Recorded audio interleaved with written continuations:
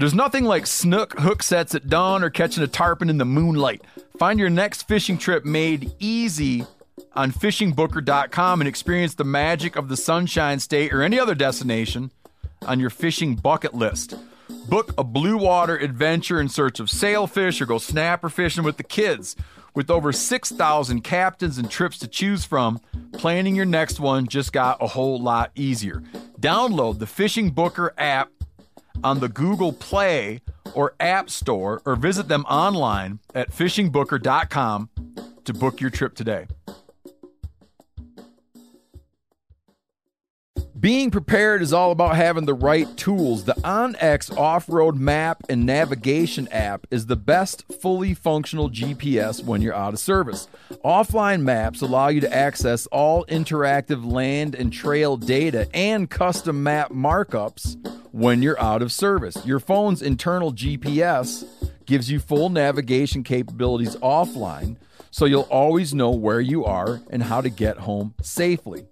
Go to onxmaps.com and use code MeatEater to get 20% off your membership today. Many of you know Axis deer is considered to be the best tasting venison on the planet. I've been hearing that for years. And that those deer cause some ecological harm. Well, Maui Nui Venison is bringing those Axis deer to the market. So you can get some fresh cuts and sticks shipped to your door. Visit MauiNuiVenison.com. That's MAUINUI Venison.com. Use promo code MeatEater for 20% off your order.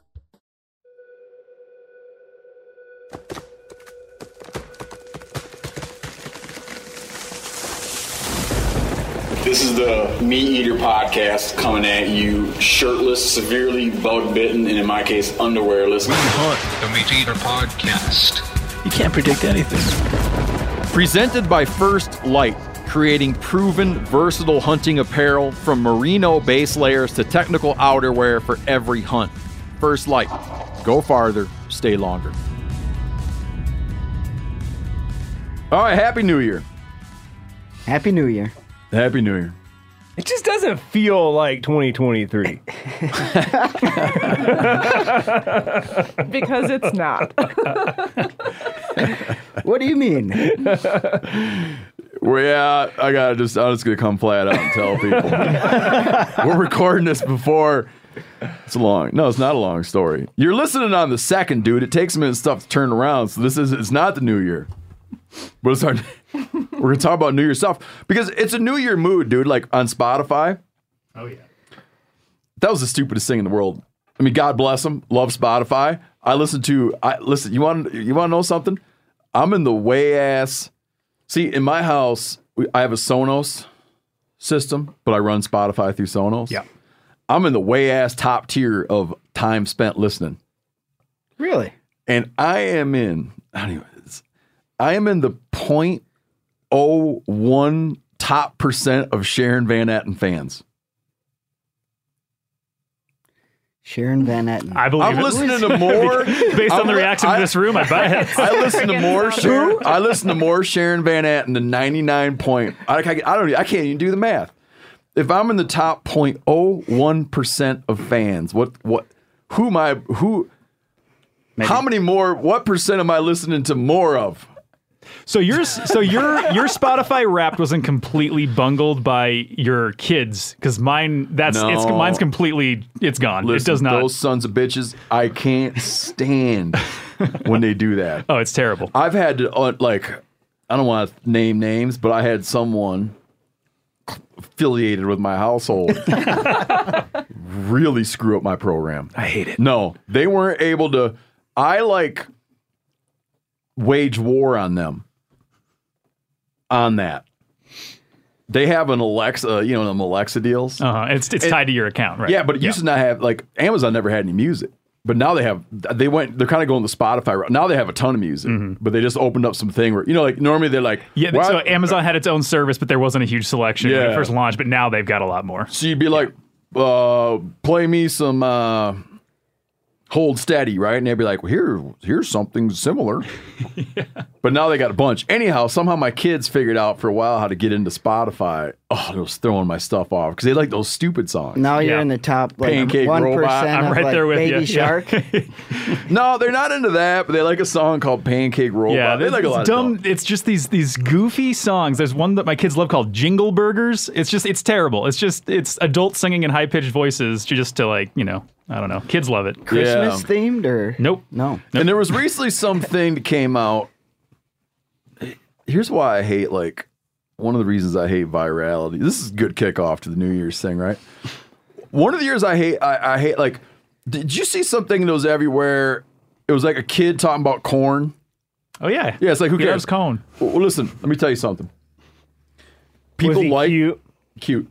People liked it because people liked it. Meaning, if I took 100 Americans off the street, let's say I had that recording and I'm the only guy that knew about that recording. Okay. I pull 100 Americans randomly off the street. I sit them down and I say, watch this video on my phone.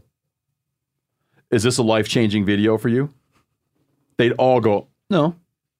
Kid's cute. Kid's cute, but no. However, if you pump into America's head that something has, that like everyone is liking it, they like it. They like it because they like it. For instance, whenever it became like a thing to say, like a dad joke, okay? Once it had a name, it became a thing. But they need language, like Americans need language to make things a thing. And they need, like they're like, a dad this, a dad bod, okay? So like this whole genre of like dad bod, dad joke came out. And then everybody becomes aware of it because there's now language to describe something that's always existed, but they didn't know to care because it had no language around it. Likewise, this stupid kid with the corn thing, there's a song about, they took the kid talking about corn and set it to music. My kids play that all the time. Oh yeah. Yeah, I use dad bod now, but before I would just be like, I'm getting kind of fat. I know, because you... Do you know what people would describe the Hold Steady as? Dad rock. Sure. Yeah. No, because that's Yep. like drug addict. It's all about, it's like it's all drug addict stuff. Yeah, but they're all cleaned up and old now. So No, what you're everyone loves thinking it. is yacht rock. No, dad rock is dad rock's a thing. Yacht rock's a whole different thing. I'm trying to The back you up, Steve. listen, I'm no. here with you. The Hold Steady is all about. Wilco is another example of dad rock. Oh, absolutely. Yeah. And there's like a lot of like there's a lot of And then they're happy to have that But song. weirdly they have a lot of drug references and a lot of spousal abuse references, which is like a wrinkle. The Hold Steady is just like drug addict music. It's like about drug addicts. But dads love it. It's not music about dads. Yeah, it might be. That'd be a great band though. What was I talking about? You were talking about how you're the best fan ever of. Sharon. Oh no. Corn Kid. Oh, how it's like, oh, I know what I was getting at. Jeez, man, it's been a long time since I started making my point. Point being, it has the feeling of the end of the year because I just got served my Spotify Wrapped. that stupid thing with the like psychedelics on Yeah. Spotify that tells you what you're up to over the course Tells you of the year. all your favorite genres, songs, And it's bands. really disjointed, and it's Yeah, all yeah. like you're looking through a kaleidoscope. Yeah, I didn't like it. So, anyways, it's in the air. It's a long road to get there, but we got there. The New Year's in the air. Chester just told me something New Year's-ish. Yeah, there's ice out there. Starting to be some ice out there. Oh no! No, your not dip, that. your dip quitting plan. Oh, yeah. Well, I got two other buddies. Those guys are real into fitness. Are they real into dip? First of all, Yep. So yeah, but I want to get to how what you said wasn't that smart. But go on. Yeah, I'm getting there. Okay. I mean, it's not what they're real into fitness, and all three of us occasionally like to dip. Mm-hmm. Actually, not occasionally. We like to dip. And they were like, how about whoever caves first, meaning we're going to try and quit chewing, and whoever puts a dip in their lip has to swim a mile in the pool. And I pointed out, if they're into fitness, how is it a punishment?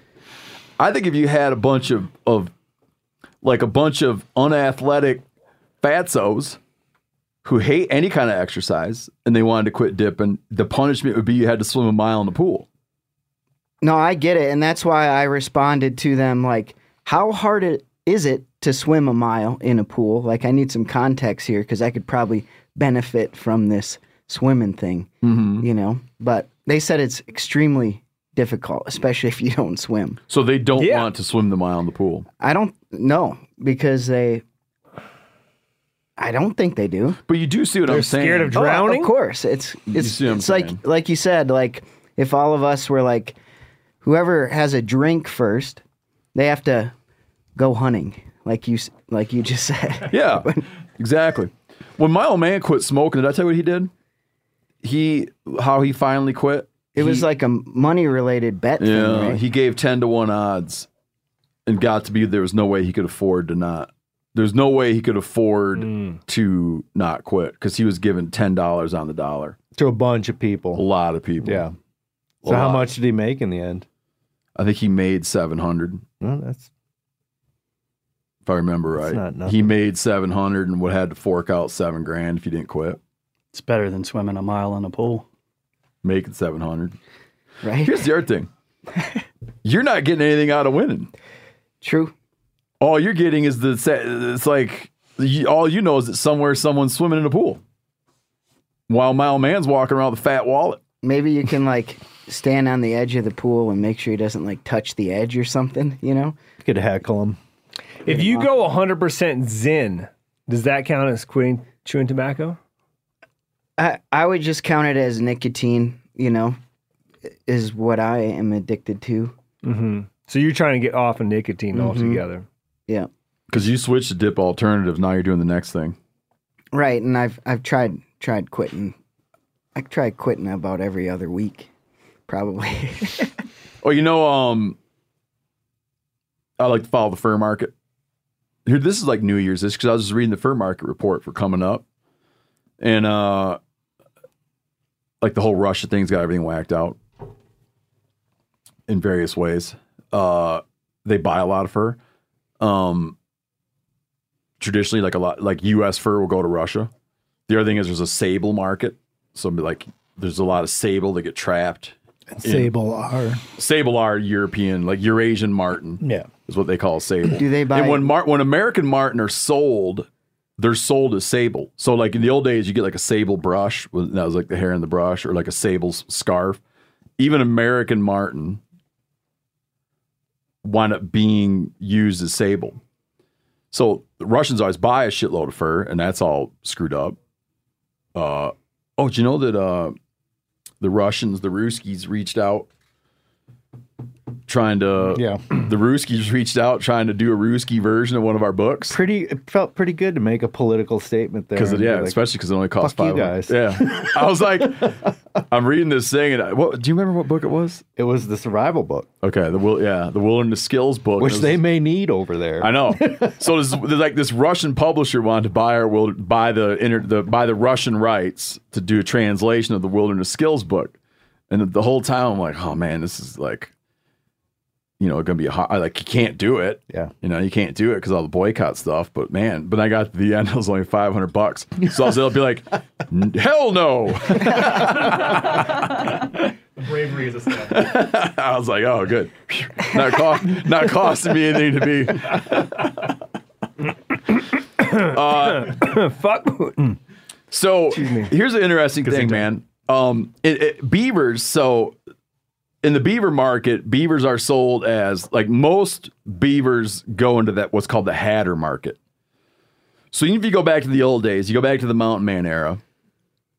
All those beavers that were trapped by all those mountain man, Rocky Mountain beaver trappers and others were all used to make hats. They shred the whole thing and make wool felt. So Abe Lincoln, like the top hat and all that, right? Beaver wool felt top hats. They're water resistant, warm, very fashionable. Well, he might have been the silk hat era because when they started making hats from silk, it killed the old beaver market. But today, everything but the best. So like you might have a lot of beavers that come out of the upper Great Lakes, extreme northern Midwest, like very dark, heavy beavers. Like those go to certain uses. Most other beavers from the South, all the beavers from the West go into the hatter market. They go into making Stetsons. this Bobcat guy, Mercer Lawing, who's going to be coming on the podcast. He still is a fur trapper, but he also, when researchers are trying to catch bobcats to collar them, he's the go-to guy when you want to put a collar on a bobcat. He's like Joe Bobcat. He sent me a text. Well, let me tell you another. Let me give you another.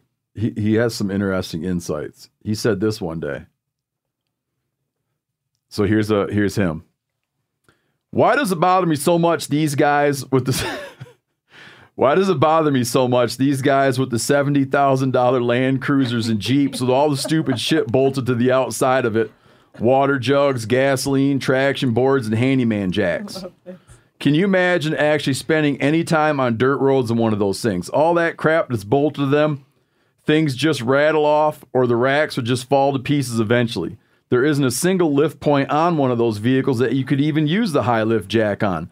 And then you see them out there when you're trapping on their big adventure, a dozen of them making a big deal about driving down a trail that you check traps on every single day. Most of the time you'd be hard-pressed to find a half bottle of water in your vehicle, and your spare tire's been flat in the bed for a week and a half. Oh, this guy's really your buddy. Yeah, this guy knows how to get to your heart. Yep. Here's a text he just sent me.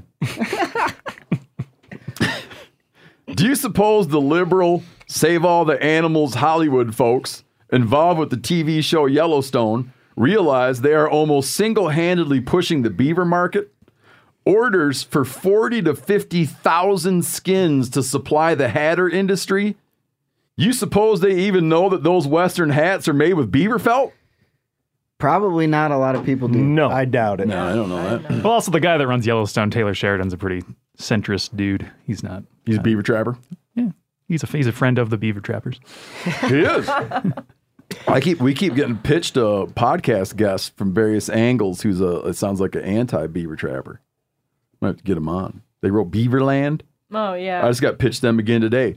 They have startling findings about the secretive contemporary fur trade. Oh, so it's based on fur. It's not like environmental love. No, it's about like, hey, beavers make dams. Yeah. You know, it's like news alert, and then you don't say. And then it has startling discoveries about the contemporary fur trade. I don't know. Maybe we should have that person on. Definitely. That sounds interesting. Another heads up before we got a couple things to talk about. Here's another heads up. You know, like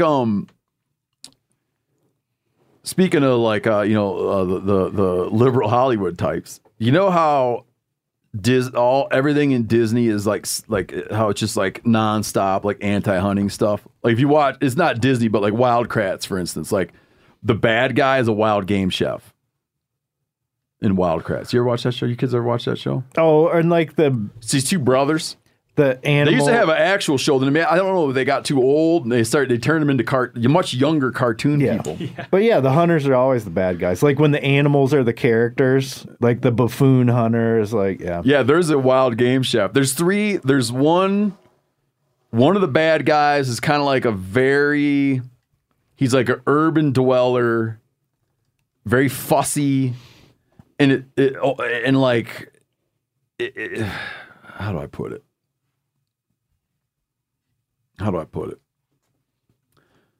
A very effeminate, fussy urbanite who kind of hates animals. Mm-hmm. Okay. One of the bad guys is, no joke, a chef who wants to like eat the last of things. Really? Yeah. And then you got, every other thing. Like if you watch a movie and there's a couple and there's a hunter in it, it's like, what is he? He's from the South. He's from the American South. He's careless and like ruthless. Mm-hmm. This is a hot tip for parents with kids. Adventure Time. That's me and my kids' show. I love it. 10, 15-minute episodes. We watch them at night before bed. All their house is taxidermy. They sleep under animal skins.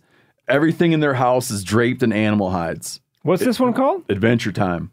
It's a dystopian, it's like a utopian post-apocalyptic world where like you gather that it's like also kind of fantasy and medieval. It's like a whole, it's cool. It's a cool show. Humans are all gone except for one kid. Inanimate objects have become animate, and now and then you see like an iceberg will wash up on the beach and it's full of humans wearing business suits with pustules all over their face. Like humans are gone. And it's a kid and his dog, and they have a lot of adventures. And sometimes, like, I was watching one the other day and it just ends inexplicably. They just come in and he's holding like a big dead animal and drops it on the floor, and his buddy's got an arrow sticking out of his head. And yeah, they sleep under. His bed is all bear hides and rugs. Where can you watch it? Is it like a YouTube? I don't know where we watch It was on Cartoon Network, but you can watch it on. It's on HBO Max and like any sort of Cartoon Network. We have the kind of TV you talk into, and my kids just talk into it and it plays. One of those smart ones that they have nowadays. They just talk into it and it plays it, but I don't understand where it's coming from. That's a hot tip. Adventure Time. Yep. I'll have to. When Oscar can start watching. It has a lot of talking animals, but I watch it for the taxidermy. I watch it for the tanned hides. The beds made of nothing, but they just sleep under rugs. People like the effed up old taxidermy calendar? Mm-hmm. Good. I mean, they're never going to like it as much as the deer stands calendar. Mm-hmm. But yeah. Good. Went well. Speaking of, that was another good 2023 hit. Got a couple ethics questions we got to get into. Well, yeah. If you don't have a calendar for this year yet, it'd be ethical to buy one. Yeah. There's like just a few left, right? I think. Really? Yeah, I think I saw an email that it was like 24,000 have already been shipped out. Oh, so they sold a good pile. Yeah. Oh, sweet, man. Yeah. And then there was some as a promo, like for certain orders. Yeah, I think in the last last year when they were getting rid of them, it was that if you make any order, you get a free calendar with any order. So people would order a calendar, right? Because then you're buying like a cheap item, so you're paying like whatever, $14, and then your free item is a calendar. Yeah. So it's basically like 2-for-1 calendars, and a lot of calendars sold like that. Yeah. But yeah, it's not too late. Hopefully you can still go get them. We've talked about this one, but man, it comes up all the time. Here's a guy who writes in. What the hell state's he in? As previously discussed on the podcast, hunters are placed in moral and legal dilemmas often. I'm quoting. On the opening day of rifle season, I experienced quite the predicament. Still quoting. Hunting public land, I heard someone shooting a small caliber semi-automatic firearm, sending out multiple shots. After about 10 to 15 minutes, I hear an animal headed my direction. I look up to see a small buck, very wounded, limping into the area. Upon looking at him through my scope, I can see that he has been shot through the front leg at the joint. Upon seeing this, I decided to do the morally correct thing and dispatch the deer. As I checked out the deer, I began to see he was shot multiple times. Twice in the neck, once through the front leg, and once in the ham. I proceeded to wait over an hour in hopes that someone would show up looking for the deer they had wounded, but they put about as much time in finding the wounded animal as they did at the gun range. I know taking a wounded animal has been discussed on the podcast before, but how would you have played this one? Use your only rifle buck tag on a small buck that has been shot up? Harvest the animal and not tag him? Let him walk? I respect the opinions from the meat eater as y'all do. Nice. He ends with some nice things. What would you have done? I want to first lay out like what you need legally. This is why it's talking about ethics, because I've been in this situation. I've been in this situation 2 times. More than that. Well, I was in this situation yesterday in a weird way. Because I'm driving down the road, we were going out to set some marten sets, and there's a deer all busted up on the side of the road, laying there looking around. Cars whizzing by. You can see where it kind of dragged itself off into the snow. And like, we thought about, we should probably shoot the deer. You're actually not supposed to do that. Right. That's breaking the law. It's breaking the law to shoot the deer. But twice, I have killed severely messed up deer that I did not tag. One time, the first time I did it, we were camping and I took a back strap off it. And then I felt like kind of bad about that. You stepped across the line at that point. Well, it was, listen, it was a deer that got hit in the lower back ham It was just packed full of dirt. The leg was just dragging. Oh, just a mess. And I was like, I'm not. It's like a total mess. It was obviously a hunting related. It was hunting season. You could tell it had been shot. I shot it, and I'm like, man, I don't know. And that night we ate a backstrap, which was wrong. But that was probably moral. I don't know. That one's moral. Legally wrong for sure. The other time I killed a little fawn that had gotten out onto an island in a river and had been hamstrung by coyotes. It was just a total mess and dying anyways, and I shot it. Didn't touch it. Both times that was illegal. Because you didn't use your tag. Didn't use a tag and didn't contact the game warden. So I'll do mine, then you guys can do yours. I'll do mine for what I think what I would have done in this individual's shoes if I was being my best person.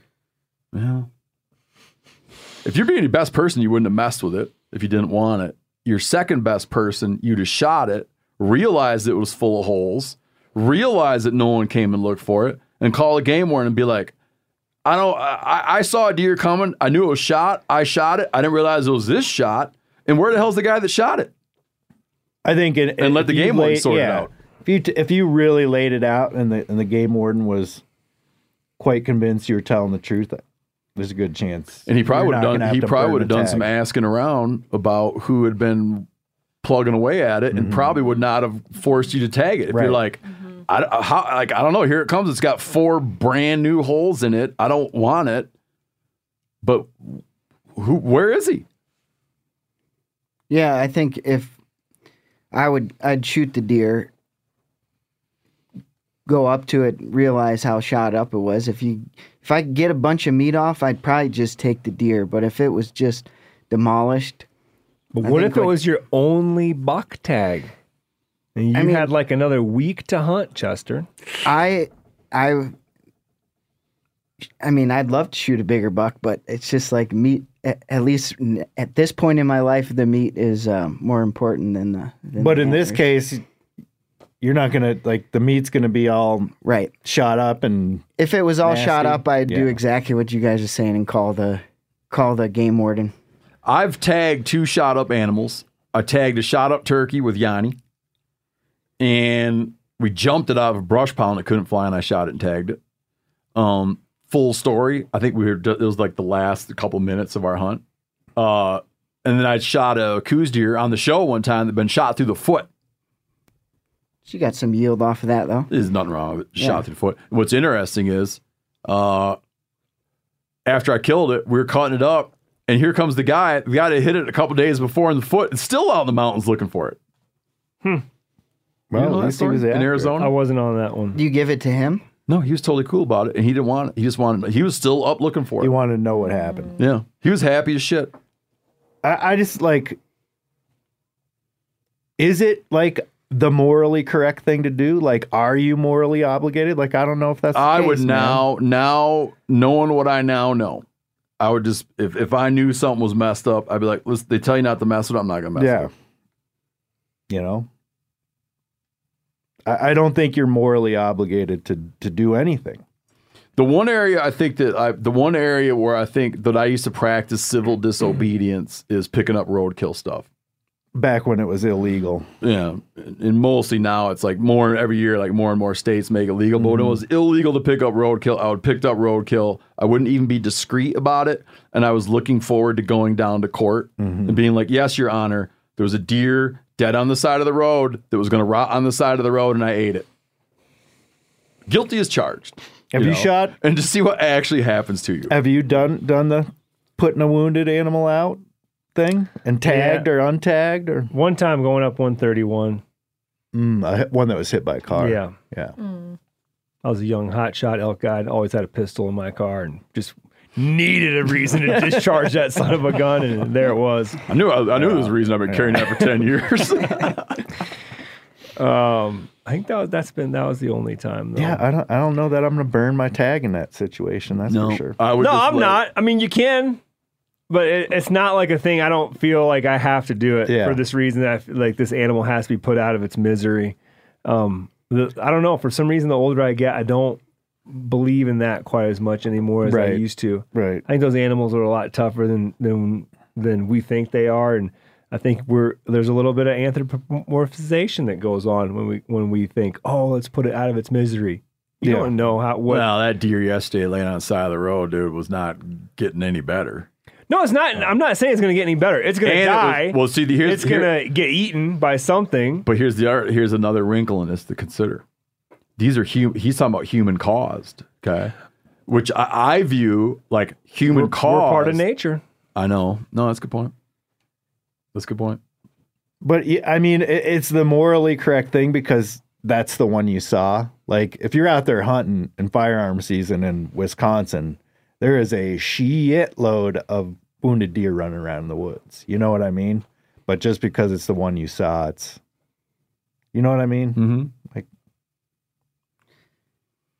it's my belief that like we talked about this a long time yesterday I was talking with some folks. It's my belief that wound loss on archery elk is 1-to-1. Everyone I know that archery hunts has a story, man. Yeah, it's 1-to-1. I think for every elk that dies, an elk gets wounded. So if you imagine all those, like, you know, and so many of those recover, it's kind of like, yeah, you see something coming along, you don't know what it's going to happen to it. Here's a good one. I recently harvested a duck that caused me some confusion. Yesterday, I was out jump shooting some local creeks. This is really interesting. I had bagged 3 greenheads. That's good. That's a good little jump shoot. Mm-hmm. I had bagged 3 greenheads, and because the limit is 4 mallards here in Scotty, Chester, I could shoot 1 more. As I walked along, a flock of 3 erupted from the bank below me. I picked out the one bird with a green head and a white collar, pulled up, and crunched it. Hadn't heard that before. Crunched it. Means he got it. I had never heard anybody use crunched in place of got it, shot it, folded it. You ever heard anybody use crunched? It's a little aggressive. Just this is the first time right now. Mm-hmm. Just imagining bones shattering, which I don't think is the image that you want. Well, I think I did some waterfowl hunting last week, and sometimes when you do get like a really good shot on one, and you crumpled it. They crumple, which I could see. I could see that could, you could flip that to crunch pretty easy. They do kind of look like they get pillowed. crunched. Pillowed? No, never heard that. Did I ever tell you guys about the folded? When I was in college, I had to do this thing. Did I ever tell you about this story? Corinne, you'll remember if I told you this or not. Uh-huh. I found an academic paper. Well, because you're usually here, right? I found an academic paper where they took a room full of women from a college who all knew each other. Okay. And they had like 15 minutes to think of all the words they could think of for male genitalia. I don't remember this. And then they took the same number of guys. Come on. I've heard it at least 10 times. He's Really? You've heard this before? Maybe I'm getting old. They took Hey, look, Hunter's sitting over there like he wants to hear what they call the penis. Okay, so then they took the same number of guys, and they found guys that all knew each other, and put them, it was a linguist, okay, that did the research. Mm-hmm. So the women all generated, for 15 minutes, just free form, generated as many names they could think of for male genitalia. Then you had a group of guys, and they freeform generated as many names for male genitalia as they could think of, and a stark difference in the a stark difference in the lists. The males had authority more figures, like the commissioner, the governor. It's terrible. Kojak, like authority figures. So the authority figures were coming from the men, I'm guessing? Oh, yeah. Yeah, for sure. And the female list is like a wildly different list of, just very different. Point being, I think it'd be like thinking about this crunched it. It'd be interesting to go around the country. Just and geographically be like for 5 minutes, you'd be like, harvested, took, right? Somebody would be like, whacked, crunched. That'd be a good shirt aced. out here. Yeah. Just have a map and what are the kind of terms? Yeeted. That's one for the Gen Zs.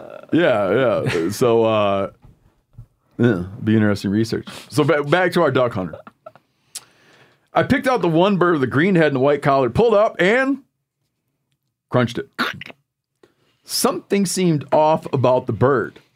I figured it was just a juvenile drake, seeing as I had harvested 2 of those already that day. However, when I stripped down and waded across the creek, someone should send this guy some waders. When I stripped down and waded across the creek, I found what was clearly a domestic duck. I have no ethical dilemma about shooting a domestic duck. I was in the heart of public land, and escaped domestic breeds can be quite damaging to the genetics of our wild mallards. What I struggled with was whether or not it should count towards my limit of mallards or my limit of ducks at all. I understand that it's a descendant of a mallard, but a feral dog is a descendant of a wolf. Should you then be required to put your wolf permit on a feral dog if you shot one? Last time I shot one, I didn't. Or say I had my own domestic ducks. If I were to shoot a limit of wild ducks, would that prevent me from being able to butcher my own that day? Mm-hmm. He's making a point, right? I don't think he's right. He's like asking, what are those hypotheticals, theoreticals? I don't know. Yeah, he's just laying out an extreme possibility, I think. I had a similar experience last year. My boy got a duck, a strange duck. And we speculated about what it was, and the more I did online research, I had found it was a Mallard Muscovy cross, which even has a name. So then you're like, we counted it toward the limit. I would think that in this case, this individual, I would think that you might get cited, but when you went to court, you're not going to get in trouble. Oh, yeah. You'd have to.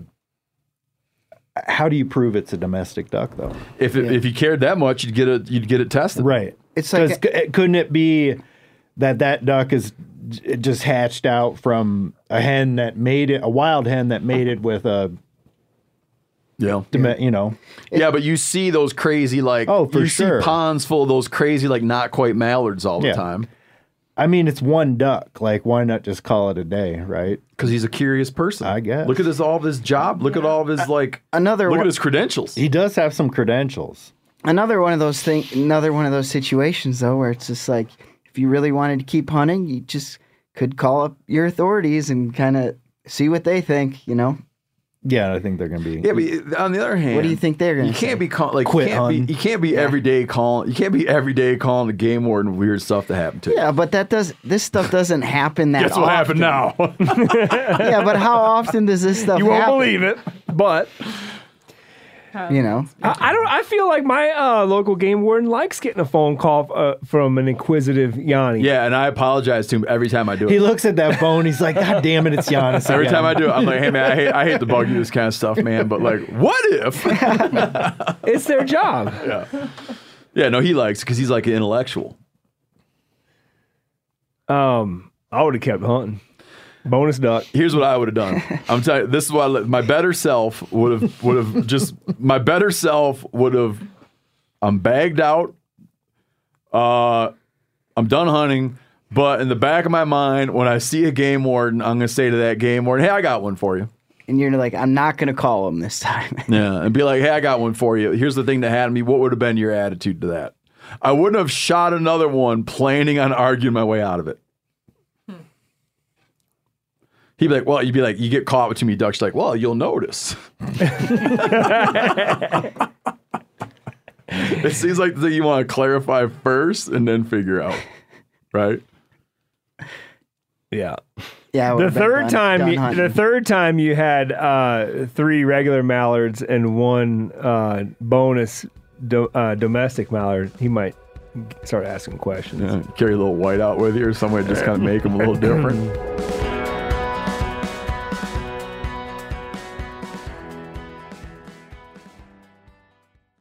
Hey man, after years of fine print contracts and getting ripped off by overpriced wireless providers, if you've learned anything, it's that there is always a catch.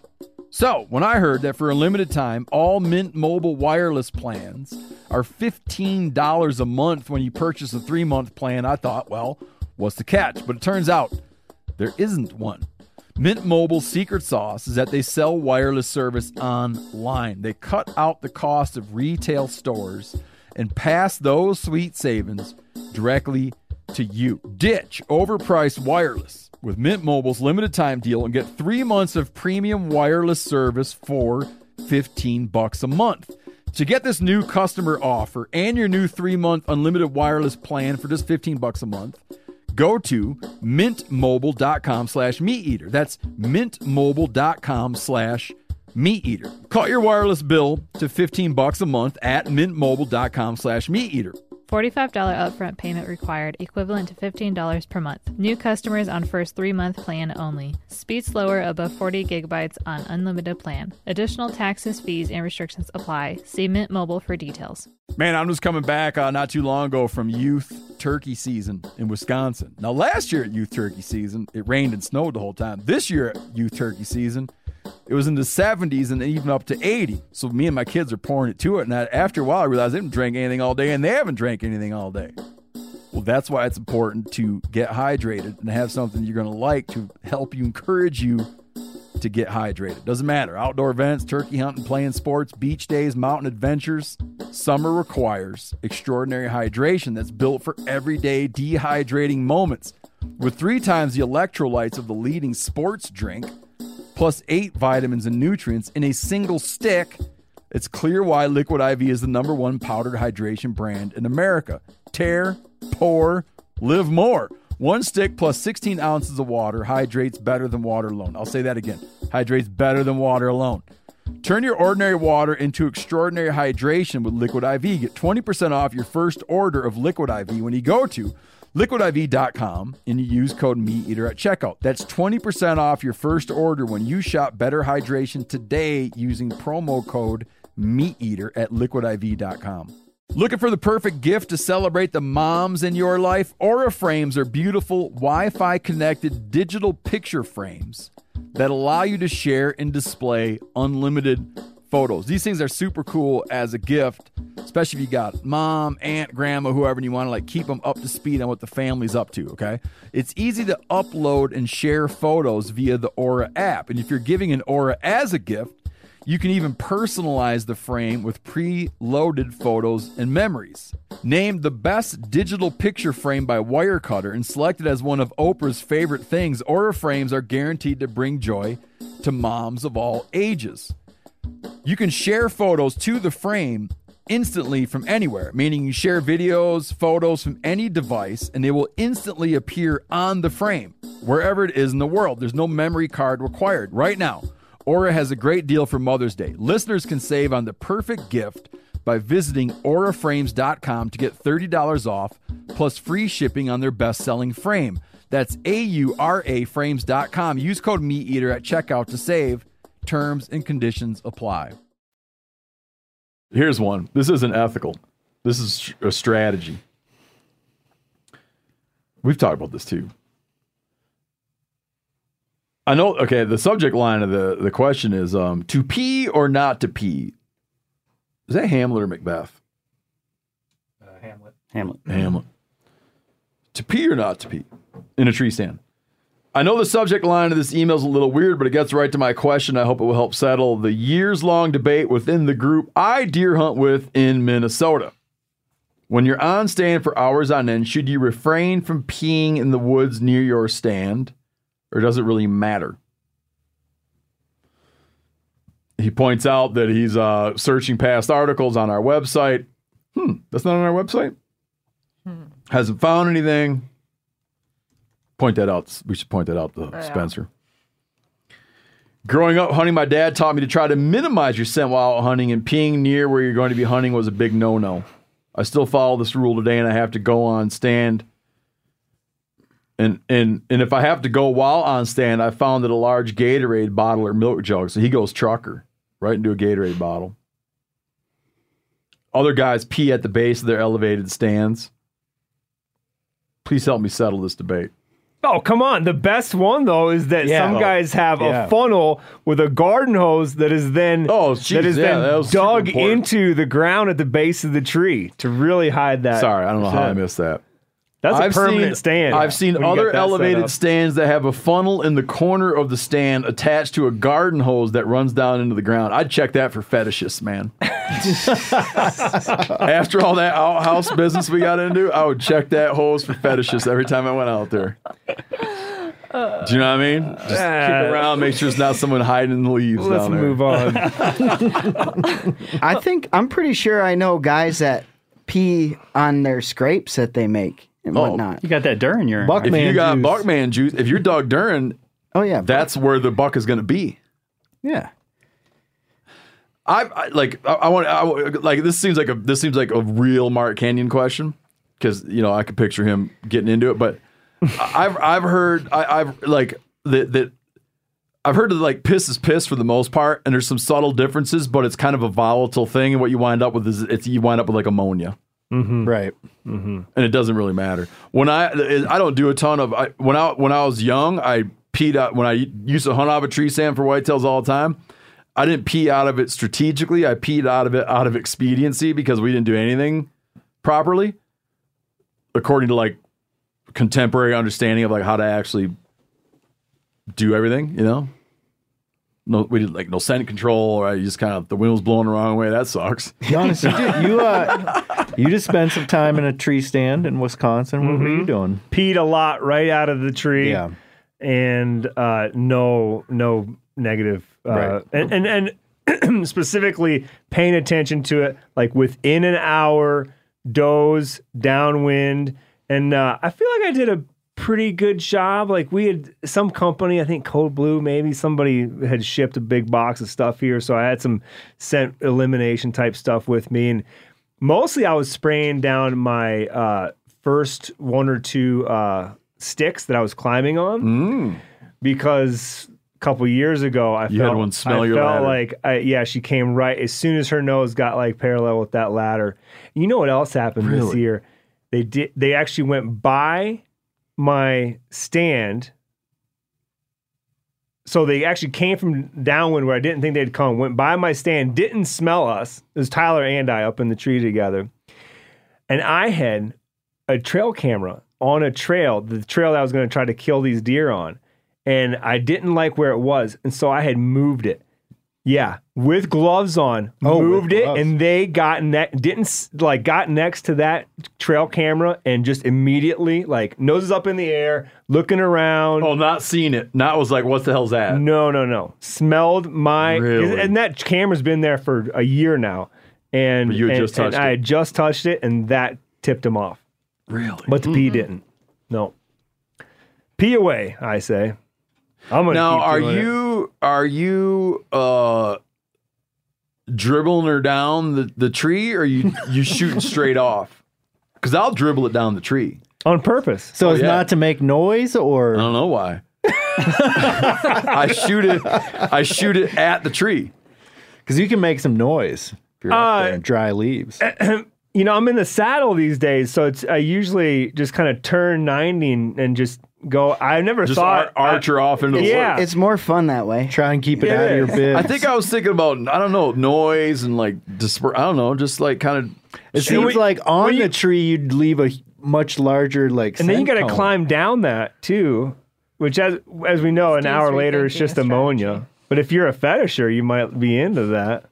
Yeah. Well, that's not where my mind was, and I feel like I don't feel like I don't feel that I'm climbing back down through it. Well, we're a lot of times. I don't know how many sides to a tree there are, but there are a lot of sides to a tree. It's a circle. It is, but you're bear hugging the tree as you climb down. 1, 2. We're in the tree a lot of times with a cinematographer. And so that's hard peeing. Yeah, so it's just nicer to turn your back to them and pee away from the tree. Yeah, that's the awkward situation. Can be. Yeah, they just looked around the tree and you're like, I'm just dribbling down the tree trunk here, bud. No, don't worry about me. Sorry about your boot. Okay, there's that. Oh, okay, yeah. Hold on. Oh, we should before we cap that off. I just need to add that, in fact, our beloved Patrick Durkin has, in fact, written on this. It's a 2018 article called "Human or Deer Urine? Does it make a difference?" Oh, so this guy must not be very good at internet searches. maybe he didn't find this. It might not be cataloged properly. So here's what Canyon had to say. Mark Canyon. All the research I've seen on this points to human urine being indistinguishable from deer or other critters after a very short period. So I just let it fly anytime, anywhere. I've not once seen a deer spook from it. I also pee in mock scrapes and have seen bucks immediately start using them with no negative response. That says a lot. Clay, I've had mixed success peeing out of stands. That could be read 100 ways. Like it didn't go well, like dribbled down your leg. He's got shy bladder. He peed down his bibs. I don't know. Let's read on. Is that all he wrote? No. End quote. I thought that's what you were getting at. That's all he wrote back. Just leave it at that. No, I had this recently, man, where I was interviewed for an article recently, and it's like I feel like if you're talking to a journalist, you could say, I don't eat deer meat when I'm vomiting, right? And you'd read the next day, be like, I don't eat deer meat, says Ranella.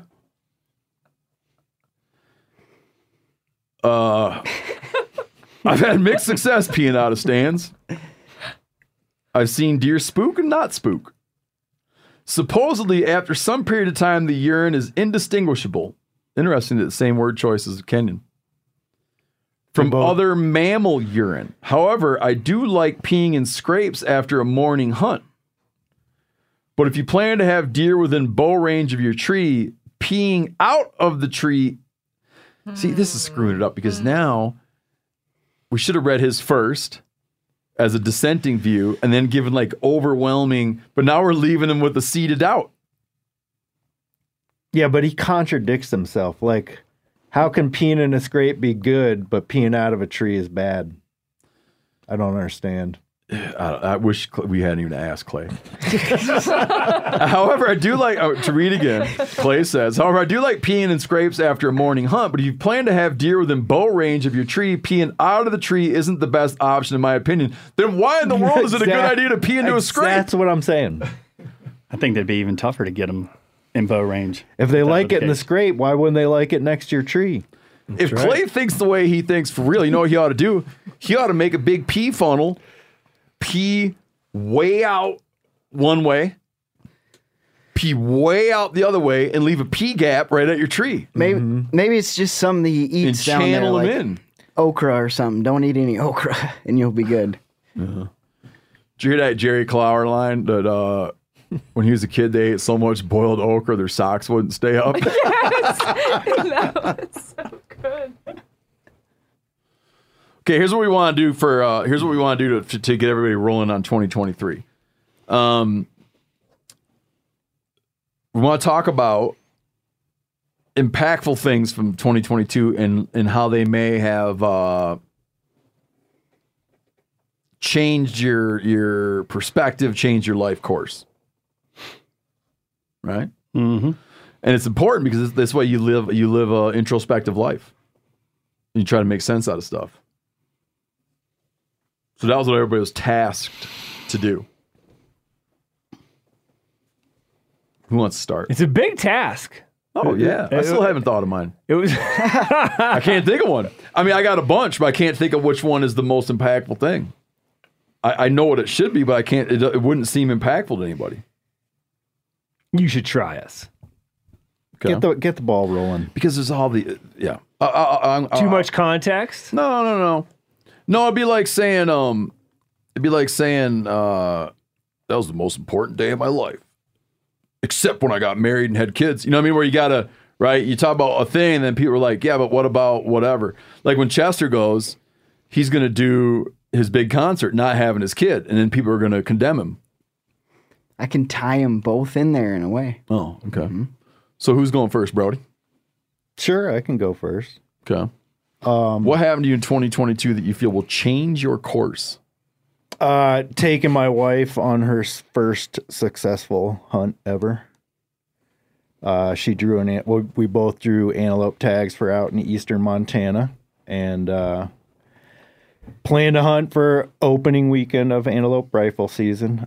She's been hunting a couple times before. Giannis almost put her on a turkey a couple years ago, but she didn't really show any interest in hunting until we moved to Montana a few years ago, and kind of slowly took more interest in it. Why didn't she want to hunt Colorado when you guys had all that hunting right out of your door? I don't know. It's a good question. Maybe it's all this. You know what I think it is? What? You kids are getting older and it's not such a pain in the ass anymore. Probably, yeah. You start to think about, it gives you a chance to think about something else. Yeah, definitely. And over the pandemic, she took her hunter safety course because it was something to do. You could do it online, the whole thing. Anyway, she drew the tag. We both drew antelope tags. We went out to eastern Montana.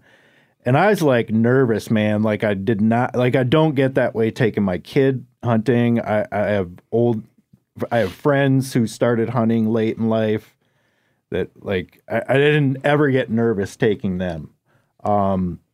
Because I knew like if things went badly, I just had a feeling it's something she would never do again. Like if she ended up having a horrible time or wounded an animal and we didn't get it. That was very much like weighing on me, like putting things together in a way that everything went well. But I mean, neither of us knew up until the moment she pulled the trigger if she would even pull the trigger. She might decide it's not something she wanted to do. So anyway, we went out. We had a couple stalks like right off the bat at first light, and I was kind of glad they didn't work out.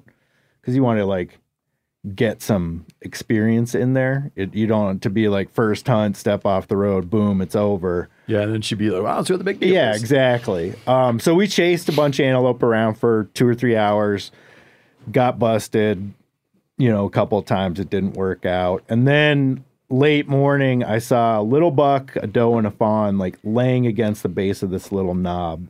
They were in the perfect spot to like come up behind them on top of the hill and shoot down on that little buck. But man, I was like heart pounding, like very worried about how it was going to go. It was just the dichotomy between like the husband-wife thing was different, man. It was because you thought you were afraid she was going to cripple one up or miss one. I wasn't so much worried about missing like that. I think would be easier to get through than wounding one. And you're like, the whole time you're acting like you would not act with a buddy. Like, I'm not saying like, hurry up. Don't you see him? Like, things. You weren't doing that. I was not. Huh. I was like. I would have been doing that. I know. But I was like, I can't. What exactly is the problem? Exactly. Yeah. I was like, I can't act like that. There's like, I can't make this into something like getting in a fight over the dishes at home. Like if I start irritating her in a way like that, like it's just not going to be good. Yeah. So it ended up all working out. Like it's a short shot, 100 yards. The animal, he runs a little ways and tips over, and she was freaking out that because he ran, he was wounded, but it all worked out. And I don't know, man, the whole thing like taught me maybe I should be acting like that around other people, not just my wife when I'm out hunting with them. Like be more patient, kind of realize that not everyone has the experience. Not everyone can see the game the way, you know what I mean? You hearing this, Yanni? Brody's going to turn nice? I'm not saying that. There's still start petting all dogs. Like the whisper yelling is not going to end, but it was definitely like, maybe there's something to that, like taking things a little slower, explaining things a little better, Oh, it goes a long way. Yeah. People like that. See, yeah, because I find myself yelling. I like yell at my kid about the need to be calm, which is a contradiction. Think about if it was Katie, you would not like.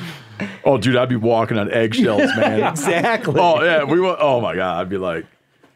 It was. Well, I could see why you're doing it that way. Right. But, another way to look at it would be that you'd walk quietly. Yeah.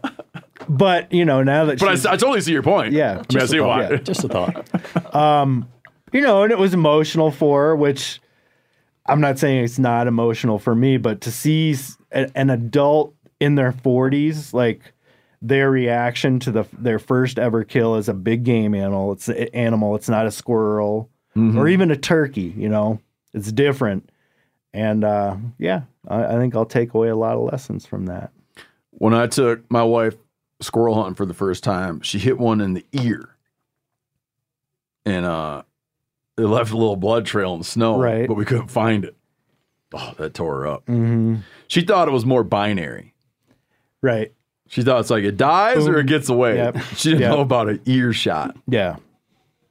Then I told her, I don't really know, but that squirrel's gonna be fine, in spite of the little drips of blood that came off his ear. But you like got him in the ear, like ear hole. Like pierced his ear. Oh, I gotcha. No, not the ear hole. Like creased its ear area. Pierced his ear.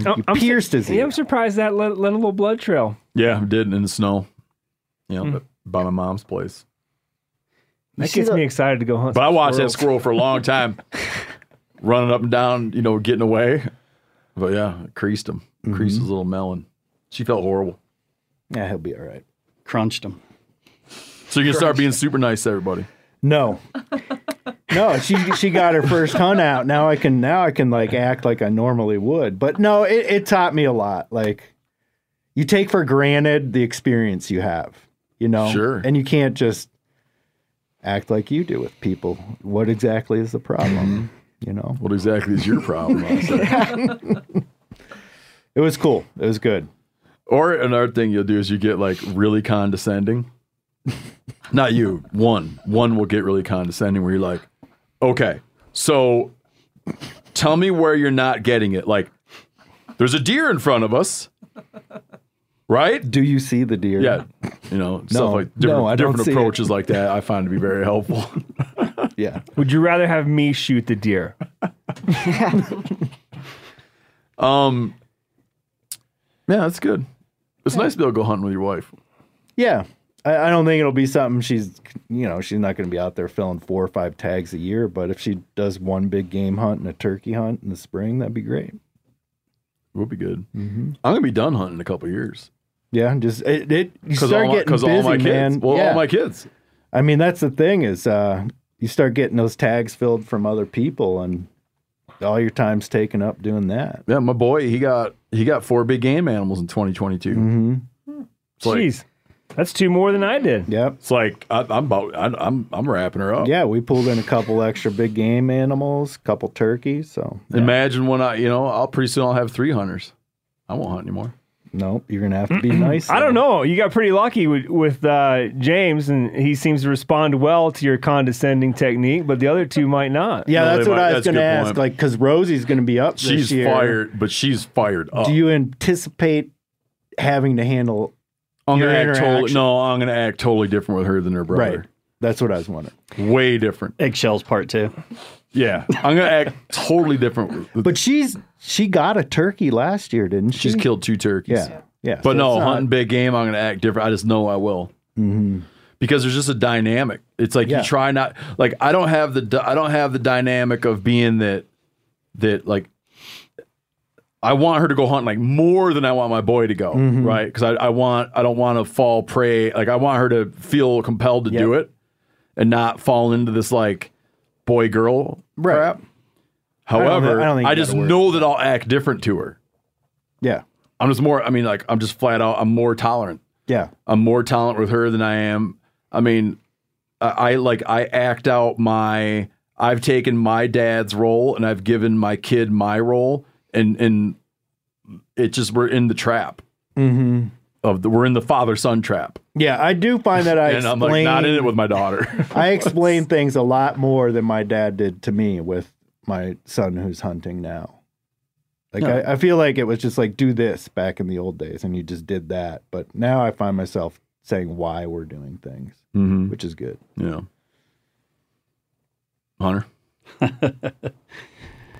So yeah, this year was my first time going past Tennessee to hunt west.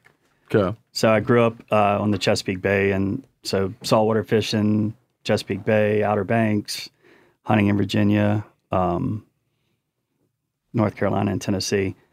So as soon as I came on the Meat Eater, instantly you got work colleagues, friends, getting tags. So kind of get into that. I had been putting in over the last couple of years tags. Unsuccessful. This year, I got success on a rifle tag for a pronghorn. Now, I started watching videos, trying to get myself, excited about it, and I was, and then it instantly kind of turned into like, well, now what the hell am I going to do? Didn't want to bug anybody in the office, as to what to do. So in August, I went with Hayden. Why would you not want to bug anybody? I'd have bugged the shit out of everybody. That's why you work here. Yeah, man. Well, I mean, I just figured everybody's got, they've got their own tags, they've got things going on, and then the last thing they need is a hanger on her to, well, going forward after this event, yeah. Oh, I can't believe you just wouldn't want to go hunting and have someone just yell condescending things into your ear while you have animals in front of you. So you do realize we're hunting, right? That's how the story kind of felt like it was getting to in a minute. But yeah, in August, Hayden had drawn a archery tag for pronghorn. So that was like my first, situational experience. I quickly realized after about a day, who the hell's going to, stalk a rocket ship in a flat field with a bow? It just seemed like it was impossible.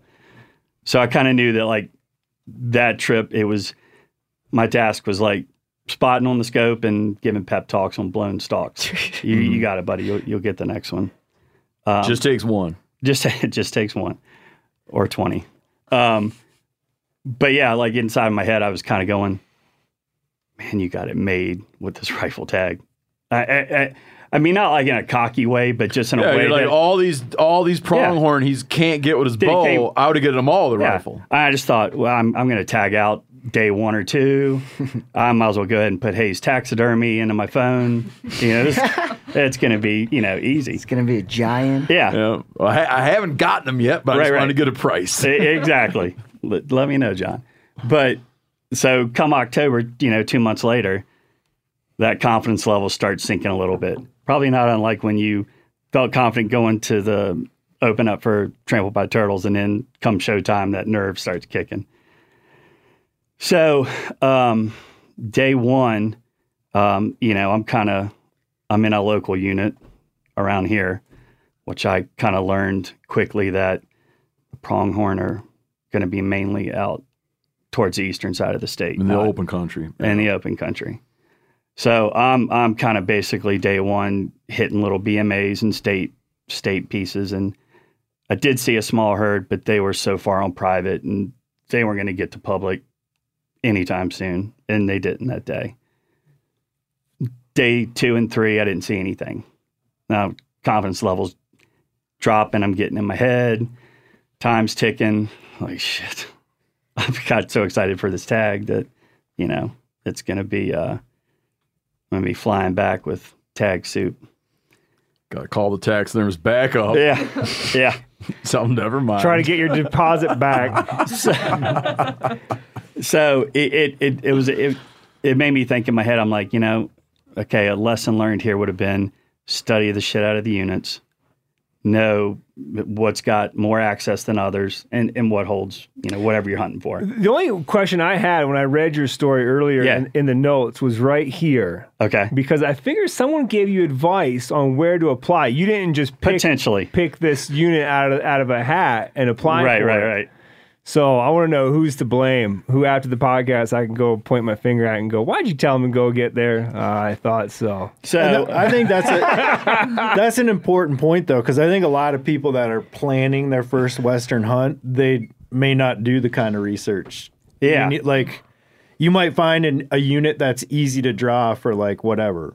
Right. Deer or antelope. There might be a reason why it's easy to draw because there's no public land, Yeah. Listen, I did the exact same thing on a mountain range nearby here. I won't name any, and it was a pronghorn tag too. It's like my first or second year here, and Dan Doty, the old producer of Meteor, and I were like, look at this. It's like almost 100%. It's so close. Yep. And we got the tags. We were like, sweet, we're partying. Right. And then we started driving around and literally could not access a single piece of public land. Yeah. Not a one.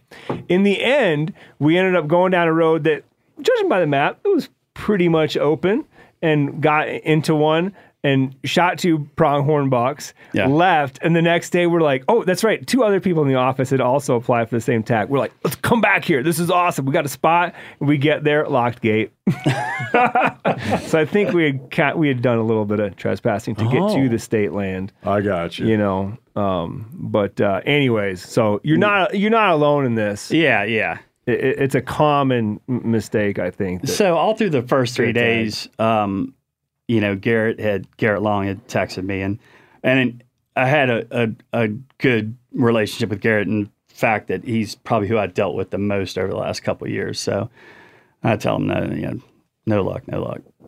Day 4 comes along, and he's like, hey, I've got some permission on a private piece.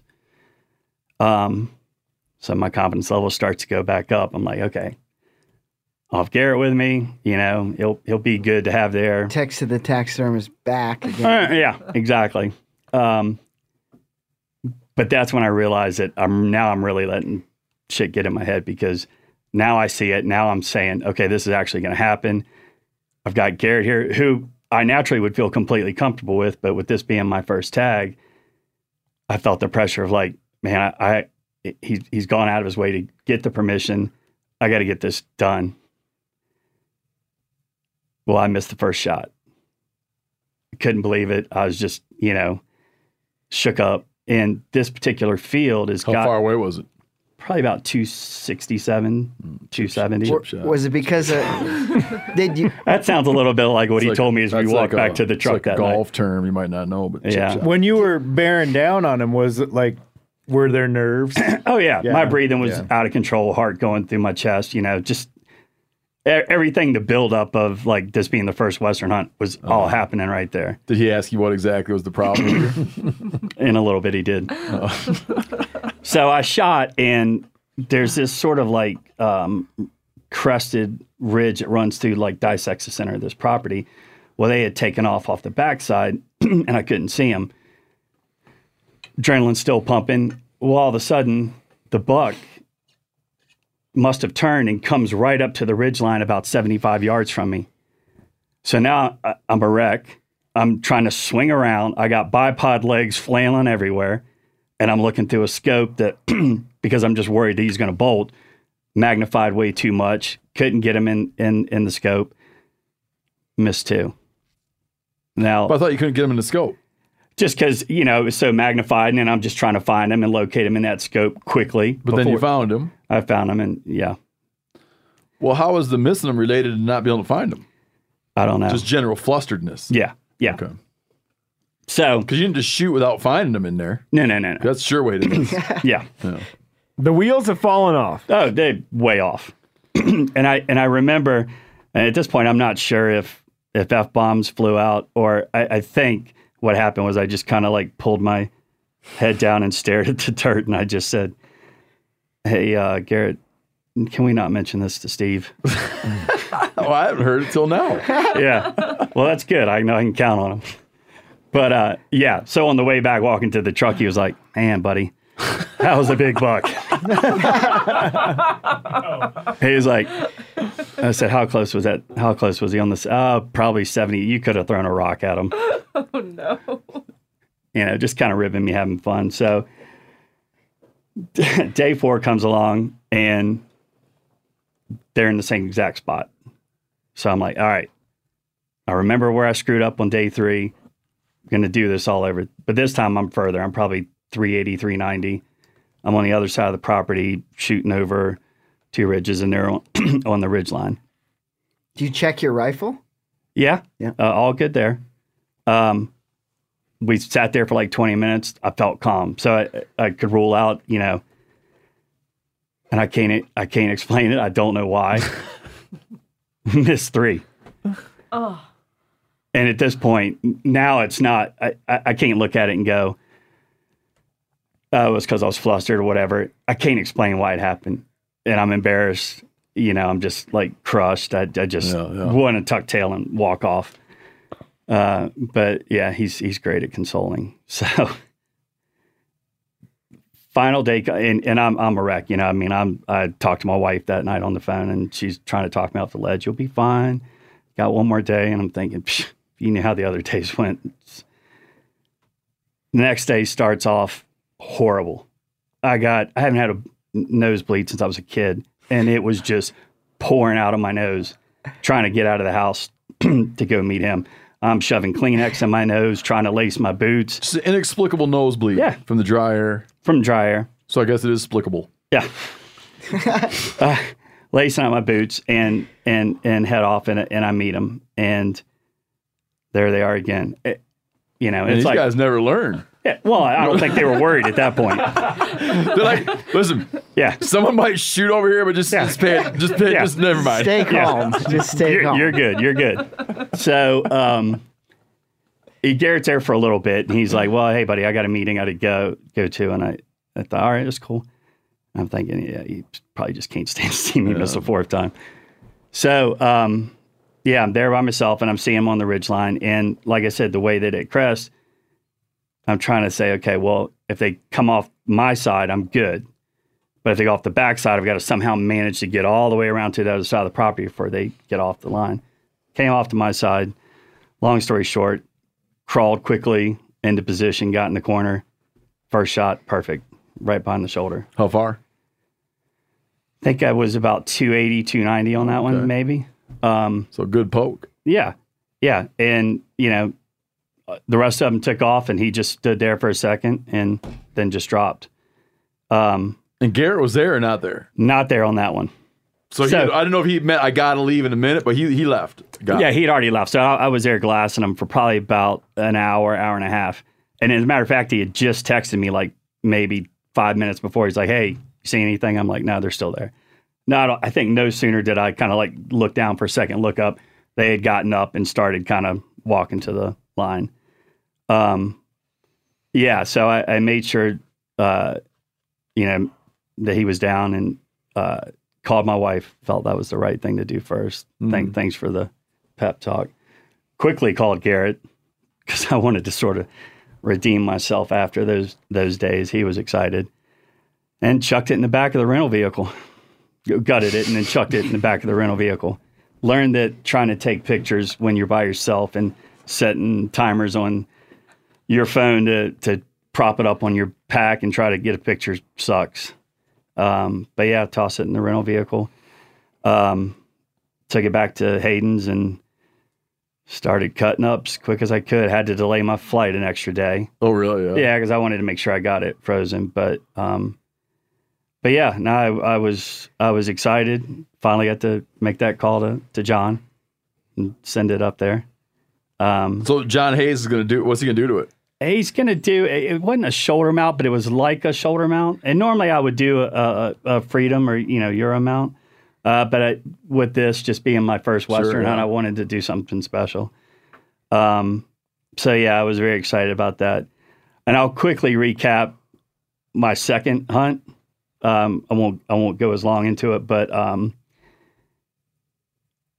went to Nebraska probably 16 days after that to Jordan Buds. Oh, you did? Yeah. Oh. And so I took my wife out there, and we were out there for a week. And ironically, the Nebraska episode for Meat Eater aired while I was there. So there I was sitting out in the exact same field that you guys were hunting, watching it in her truck on her phone with her. And listeners, I'm not blowing smoke because Steve's sitting here, but your demeanor in that episode, just talking about like telling Jordan, hey, I'm having a great time. It's no big deal. She's sweating it. Yeah. Yeah. That she's sweating it. And then telling her at the end, it wasn't about that for me on this trip. It kind of just was like a turning point in my head, just kind of resonated.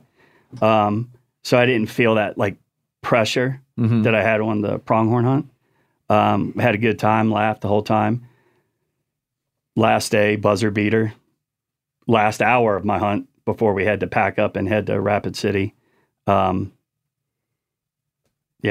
Beautiful buck starts coming up the riverbed. And this was an archery tag. And got to about 40 yards and let it fly. And perfect shot. Really? Yeah. Crunched him. How did you know that? With Crunched the bow. Yeah, crunched Archery. I didn't That's know that. awesome, man. Yeah. Way to go. So You sent me the pronghorn, but you didn't send me that. yeah, I'll send it to you. Yeah, and Really? and it was great being there with her. I mean, Did your wife hunt? yeah, she hunted. As a matter of fact, she had seen that same buck. I didn't realize it when I shot it that it was the same buck, but she had sent me a picture, and he was out of range on like the second day, and I was like, man, wow, hope you get to see him again. And Show me the picture. No kidding. so yeah, Did you get along with Jordan? You didn't get in a fight with Jordan? No, she's great. I have my I don't know if you'll be able to tell in this picture, but see if you recognize. Let me turn it real quick. Did Garrett or Jordan speak condescending words into your ears as you were trying to shoot at these animals? He was in a tree stand by himself. I was in a pop-up blind, actually. Well, that time. Yeah. That's great, man. Yeah, she said, you recognize the bino harness? Oh, I didn't look. I was looking at the deer. Show him see if you...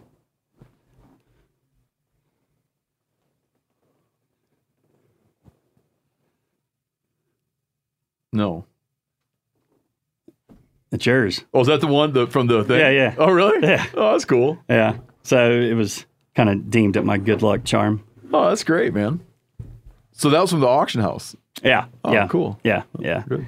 So no, it was great, and I definitely, and I don't really know how to practice it, but I think getting my big takeaway was like, yeah, you need to prep physically, but man, mentally, it just seems like if you can let it get in your head, you can nosedive quick. I would like to work on not having last 8 kills before you have to take off, because that's a little stressful. But yeah, keeping your head right. Yeah. So it was great.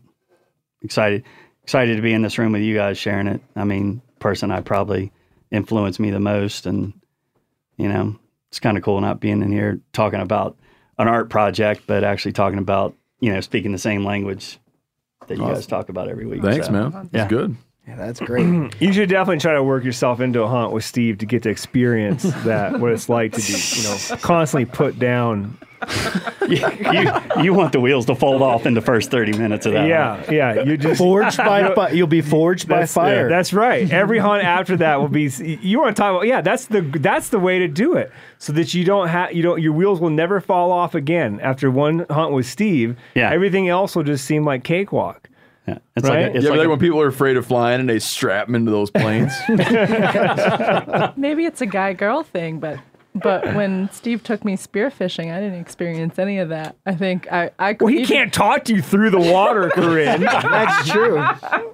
No, I was being nice as shit. He was trying to do things with bubbles, but you just weren't getting the message. Spearfish is not like that for me. Okay. It's only big game hunting. Well, squirrel hunting. But yeah, for some reason I don't get that feeling with spearfishing. Because I was probably like frustrating the hell out of you. I couldn't even stay in the same place for more I don't get than 2 that. I don't get seconds. that super like bloodlust Okay. like I get hunting, where I just want someone to get something bad.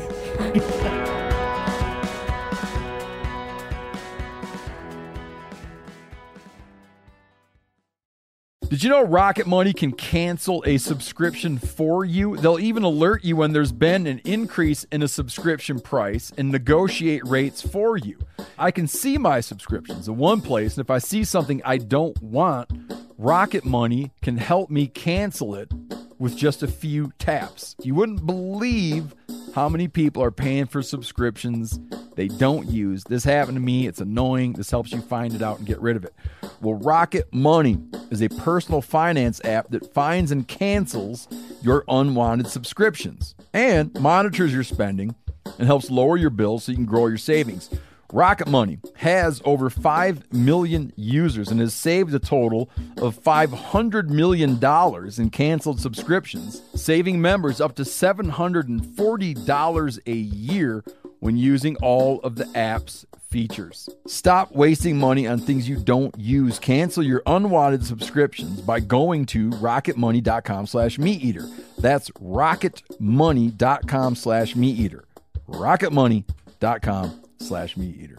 Looking for the perfect gift to celebrate the moms in your life? Aura frames are beautiful Wi-Fi connected digital picture frames that allow you to share and display unlimited photos. These things are super cool as a gift, especially if you got mom, aunt, grandma, whoever, and you want to like keep them up to speed on what the family's up to, okay? It's easy to upload and share photos via the Aura app. And if you're giving an Aura as a gift, you can even personalize the frame with pre-loaded photos and memories. Named the best digital picture frame by Wirecutter and selected as one of Oprah's favorite things, Aura frames are guaranteed to bring joy to moms of all ages. You can share photos to the frame instantly from anywhere, meaning you share videos, photos from any device, and they will instantly appear on the frame, wherever it is in the world. There's no memory card required. Right now, Aura has a great deal for Mother's Day. Listeners can save on the perfect gift by visiting auraframes.com to get $30 off plus free shipping on their best-selling frame. That's auraframes.com. Use code MeatEater at checkout to save. Terms and conditions apply. Hey, heads up all you anglers. Montana Casting Company is a performance fly rod and reel company based right here in Montana, based in Helena. After building custom fly rods for more than 25 years, Montana native and lifelong fly fisherman Scott Joyner decided to apply his knowledge in designing 3 performance-driven fly rod models. These rods were designed to be performance rods and to withstand the abuse that a fishing guide's equipment endures day in, day out. Their fly rods are named after Montana Fish, Wildlife, and Parks fishing access sites, which is such a cool idea. And each model of fly rod is a tribute to Montana's rugged beauty and adventurous spirit. Their rods capture the look, feel, and craftsmanship of a custom-built fly rod. Montana Casting Company fly rods have been developed to achieve the perfect balance of performance, durability, and legacy quality craftsmanship. Head to montanacastingco.com and use code MeatEater20 at checkout for a one-time 20% off discount. Yeah, I've been spearfishing with Steve, and it's been great. Speaking of that, headspace, just like you're talking about, 2022 has been like an incredible year. Some of the highlights was actually spearfishing for me when I was in Hawaii and Louisiana. Kind of like groundbreaking moments where you can, like, if you put your head and your mind to anything, you can make a lot happen if you calm your nerves and whatnot. From going from not being able to break the surface in Louisiana to like diving a decent amount, but. Anyways, that was a highlight. And can I interrupt real quick on that thought? Yeah. Greg Fonts, early on when I started hanging out with him, explained to me that if there's something wrong with you, spearfishing is where you'll find it. Meaning like there's no hiding from anything. Yeah. Total, like in a total health perspective. Mm-hmm. You know It'll find you. Yeah. Like mentally, physically. Yeah. He's just like, if there's a problem, it'll emerge. It'll emerge there. Huh. Dude, that's interesting though, because after I learned how to dive a little bit, right? I felt very calm. Very, very calm. But I just had to do something that was one of the hardest things I've ever done in my life, which was open up for a band called Trampled by Turtles, which all of you guys probably already know this story. Long story short, Corinne got my number to Dave Simonette, who is the lead singer for Trampled by Turtles. This was in July. My wife is pregnant. We're sitting on the couch, and I get a text from Dave saying, basically, do you want a gig? Do you want to play some music? Hold on, did Corinne pitch you to Dave? No, Dave he just reached out. Dave he was just like, what do you think about my idea? So those guys actually used the word gig. He used the word gig. Who reached out to who? Dave texted me with an idea. And said, he was like, what do you think about this? And, like, should I ask him? And, if yes, like, can I have his contact information? And immediately I just thought it was the best idea ever. And that's awesome, Chester. That makes it even better. They're searching you out. Yeah, he had seen like a video of Chester singing, and he just thought he was really talented. That's what he told me. Dude, anyways, like, if people, like, I learned how to play guitar a couple years ago, and I picked it up, and I was like, I want to learn how to play this for my wife at the wedding. And I learned, the basic chords, and I took some online stuff, tried to take lessons, ended up playing the show. I would have never in a million years thought I would be standing in front of like 1,700 people 2 years later with a guitar in my hand trying to get through a set list. Like, never in a million years. So like, you girls, get away. Let's run out the back, Carl. Yeah, let's get out of here, Carl. It's getting crazy. So Dave texted me, and I'm sitting on the couch with my wife. And like I said, we were pregnant, and he said, you want to open for a... She was pregnant. I don't know why I always say that, but yes, I was not pregnant. It was my wife. And he said, do you want a gig December 1st? And it's July. And I thought about it, and she was jumping up and down saying, you have to do it. You have to do it.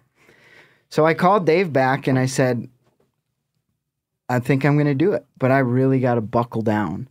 So I just played guitar as much as I could. I hadn't played in front of anybody. I did a few sets at the same restaurant in Bozeman twice, Bridger Brewing. They went okay, but... And then you're saying you played at Bridger Brewing again, but a different branch. Yes. A different branch location, so it was like 2 shows. Yeah, they really helped me out, So I asked Carl to do this with me. Carl Hansen, he works with us, and he plays in some metal bands and things like that. And I just needed some help, to help me along on this. So we got a set list together, and we practiced, I don't know, once a week starting in September, maybe, is when we started practicing with Carl. And the days are ticking down. And another element to this is... we thought we were going to have our child when was it? November 19th, which would be 10 days before this gig was actually supposed to happen in Atlanta, Georgia.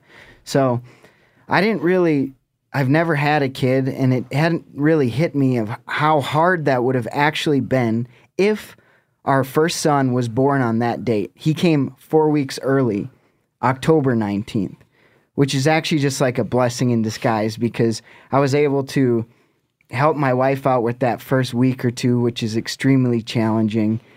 I was able to be at home. I was able to practice more, which if I wasn't able to be at home, I don't know if it would have been hard to pull this off, I think. So everything worked out, and here it is. Carl and I flew down to Atlanta, Georgia. I had 2 guitars, and he had his bass, a little tambourine on one foot, and a kick drum on his other foot. And we show up at this theater, the Buckhead Theater in Atlanta, and I walk in there, and it's like full-on rock star. Like, green room's really nice. There's fog. You walk in, and there's like fog rolling out of the door from the smoke machine. We get badges. The whole Trample guys are there. They have like tins of chew all laid out for you and stuff in the green room. No, I could have. Looking back, I could have asked for that, but they had put it in your rider contract that you no mint. Yes, exactly. No, I just asked for some light beer and water. I could have asked for a little more knowing, but I didn't need much. So Carl and I show up there, and the Trampled guys are out on stage doing sound check. And I walked out where the crowd would be standing, and it is like full on, just obviously a legit setup. They got like props and lights, and the sound guy's working his magic, and it's like bumping. Like, people are going to be able to hear me kind of thing. Things start to set in, and we do sound check, and I'm not nervous at all. And we do sound check, and it goes pretty well. I was calm, and things were working out, and I was getting all amped and excited. We go back to the green room. the hours start ticking by, people start showing up. You know, my heart's starting to kind of do this. My breathing's it's a little harder to breathe. I tune my guitar. This is a moment when it really hit me backstage. And I walk out onto the stage, and there's already a crowd out there. Not a full room, but I walk out there, and all of a sudden I hear, Chester, yeah, like, woo. There's like a line of people in front just to see me. Like, they showed up early, obviously heard about it on the podcast and stuff. Aww. And it was great. Like, I was like, hey guys, like, thanks. But I get back, you know, in the green room. I'm just like, holy cow, here it goes, you know. And Carl's all jacked and giving me a pep talk and whatnot. And I walk out on stage for the first song, and I don't know why I get like this sometimes, but I am nervous. It makes me nervous a little bit thinking about it. But my leg was shaking a little bit. I felt like I couldn't feel my fingers, you know, and that sounds like when Seth got mercury poisoning from all that tuna. Yeah, right? That's like the exact same. Yeah, are you sure you just didn't have mercury poisoning? Yeah, I was like, did I eat some tuna before this? Anyways, like, that's not a good feeling. But especially when you got to play with your hands. Yes. And they go numb on you. Yeah. And I got through the first song, and I'm saying I got through it. People will say I did great, but I missed some notes and things like that. I sang it, got through all the lyrics and whatnot, and it was kind of a relief, because then after that I introduced ourselves, how we got there. The crowd, I can't thank them enough. They were absolutely fantastic. And it's a good thing that, you know, we mentioned it, Steve mentioned it, because if it was just like a trampled by turtles crowd, who knows? They might not have been as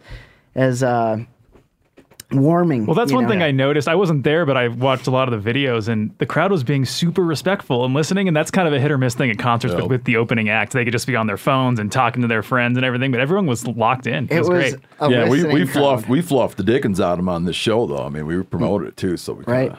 And everybody knew not to expect too much of you. Yeah. Because you downplayed it.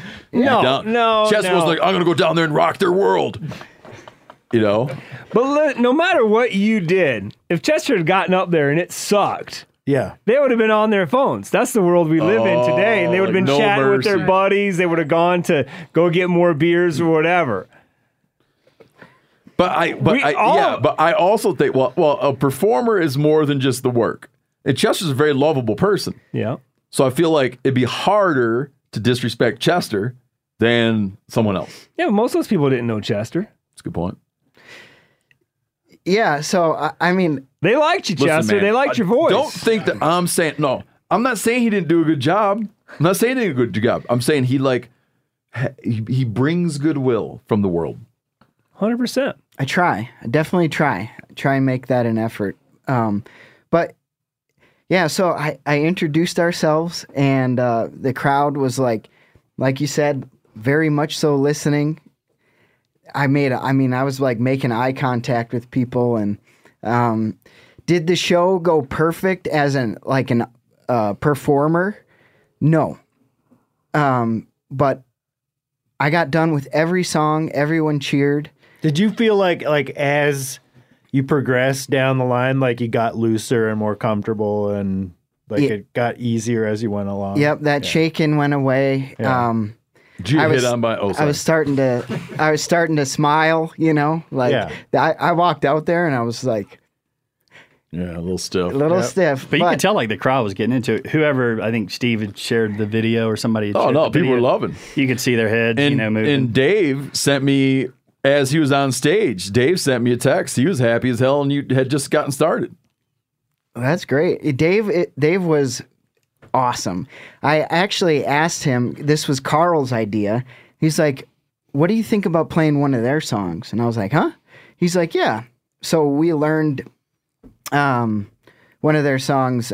It's that was the clip I put on Instagram. I got years of living, buying how I choose. I ain't never been a gambler, 'cause I'm always bound to lose.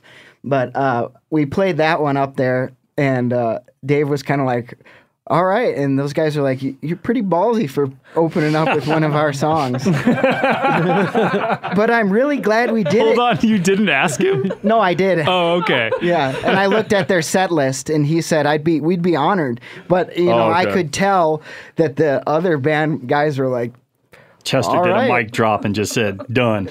But I'm really happy that he let me do that because people knew the words to that song. And after they sang that, it definitely loosened me up. And I think I even said like, all right, this is starting to actually be fun.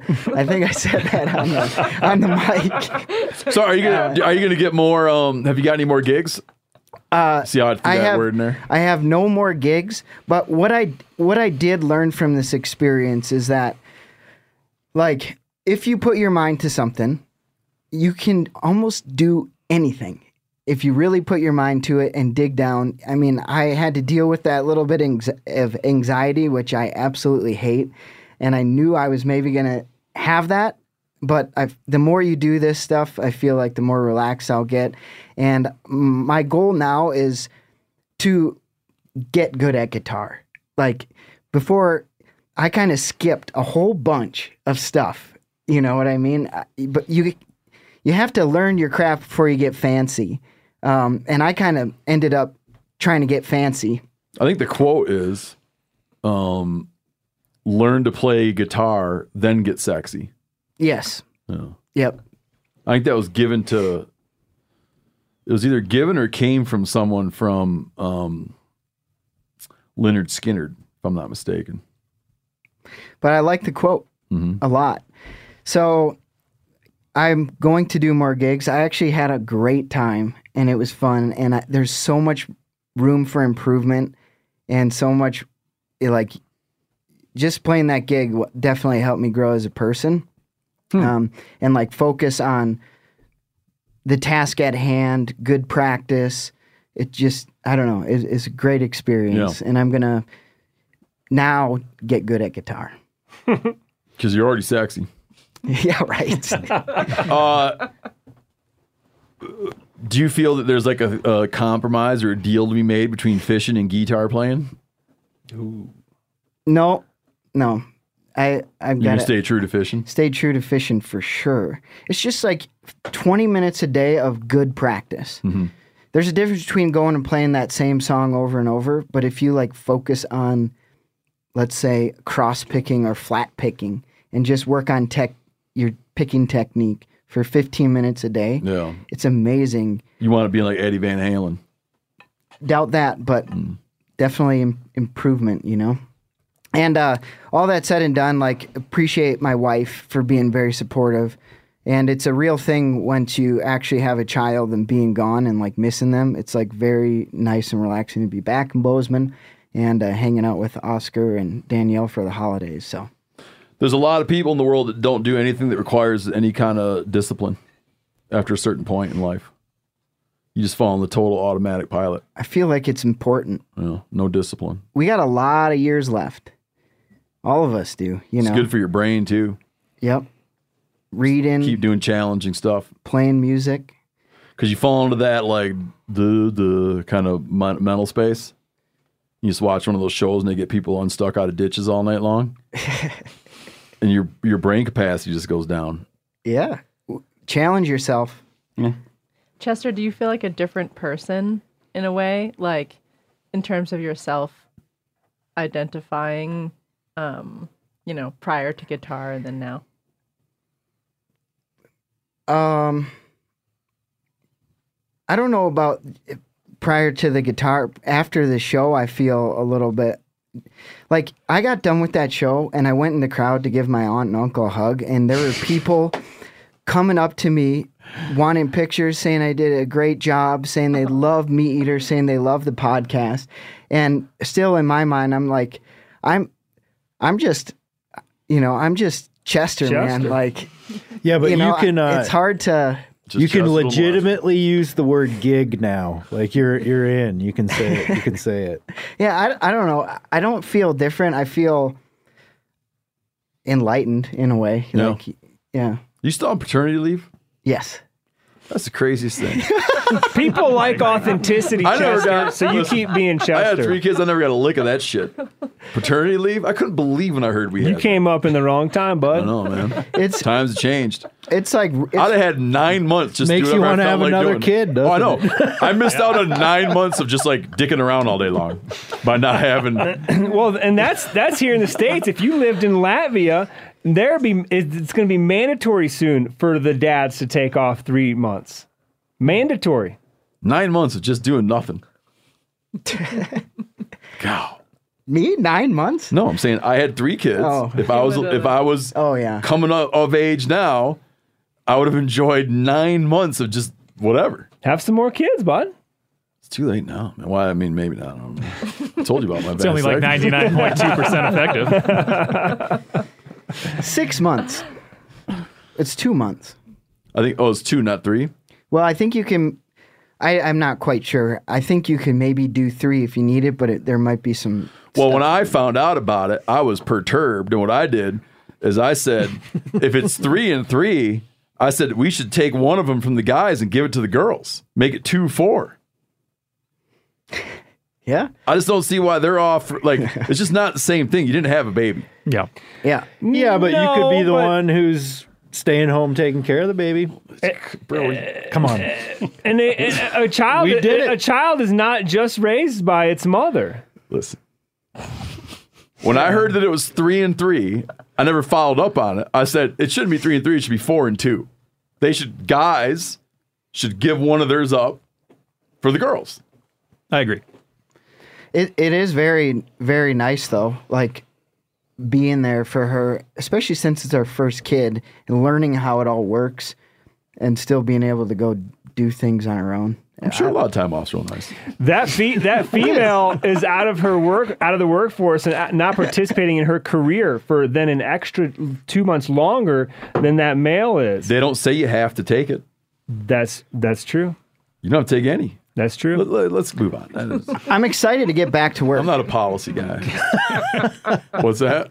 I'm excited to get back to work. We're excited to have you back. I try to figure out who said that quote, just because it'd be good to know, because you like to say it and throw it around. Learn to play your guitar. Yeah, I can't find it. But what this does tell me from doing this quick little Google search of putting that in there is that playing or even just holding a guitar makes you sexy. The top 6 articles are apparently this matters. Holding a guitar makes you sexy.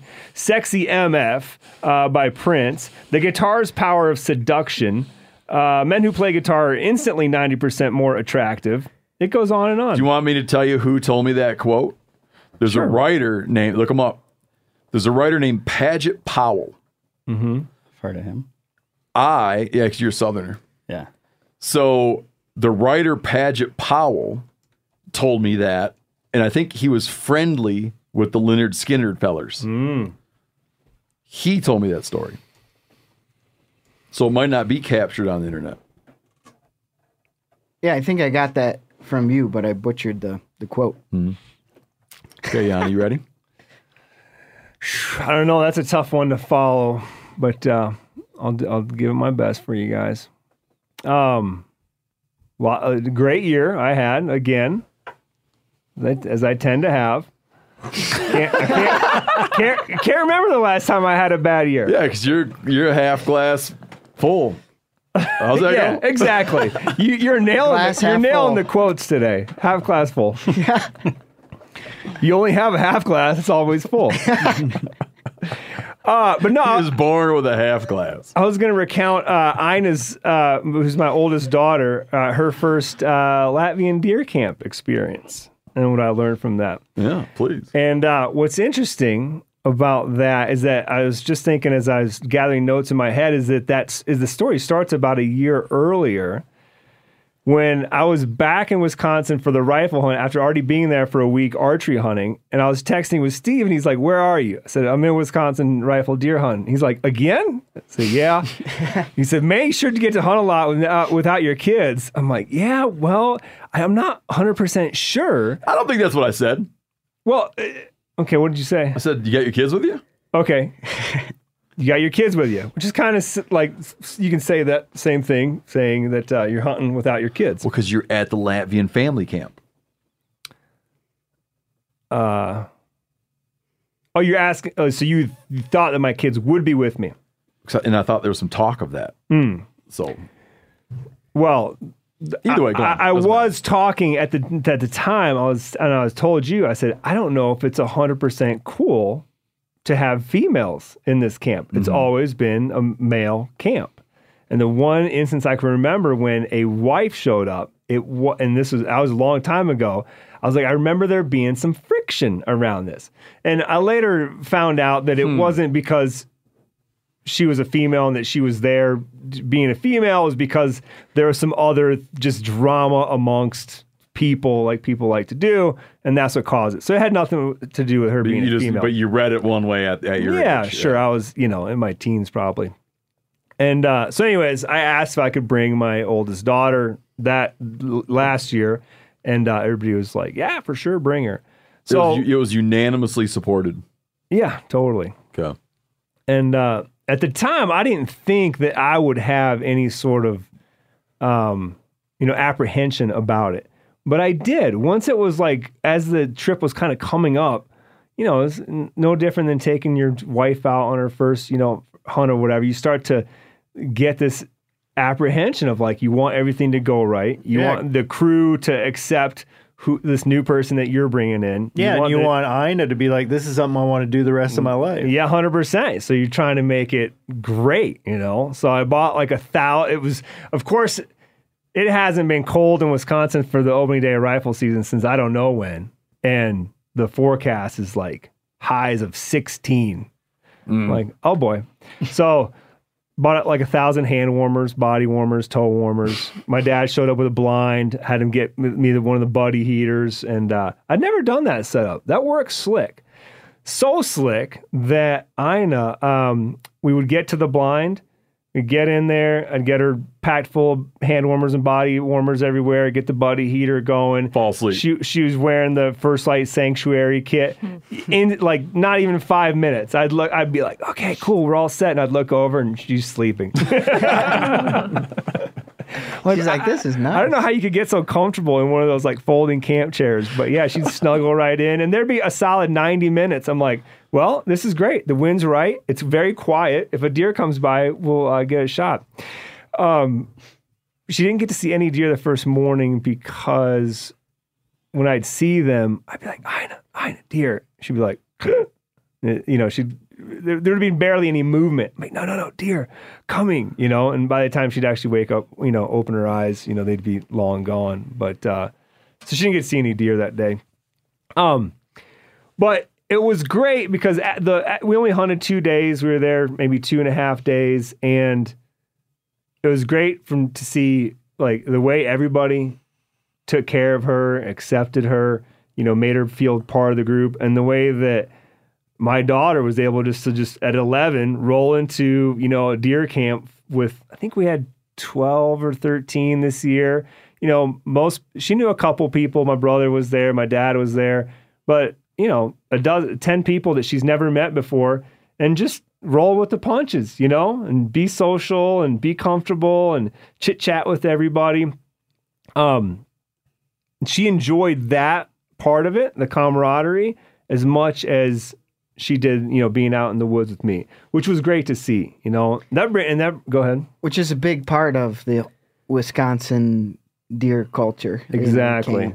Yeah. And that was going to be a point I was going to bring up too, is I realized this year with having her there is how important that camp's been in my life and that experience, and being able to go there, not every year, but off and on for, coming on 40 years. It's a pretty special deal. And you realize how many people don't have that, like how many people haven't ever even been to like a real deer camp, let alone for 50 years in a row, like some of the people that, go there have, there's a real connection there. And I think that, those bonds and friendships it forms people, it's certainly, that camp has influenced who I am, as a person. It was cool to have 3 generations of Pateluses in one camp, something I didn't, think about beforehand, but then being there and seeing my dad and me and my daughter, you know, in a picture, it was a cool thing to see. So great weekend overall. I guess I don't think there's one general takeaway or thing I learned from it, but things that I'm reminded of that I try to live this, but it's hard to always remember because, like you say, it's easy to go on autopilot. But you know, doing things that might make you feel nervous or difficult or whatever it might be, hard.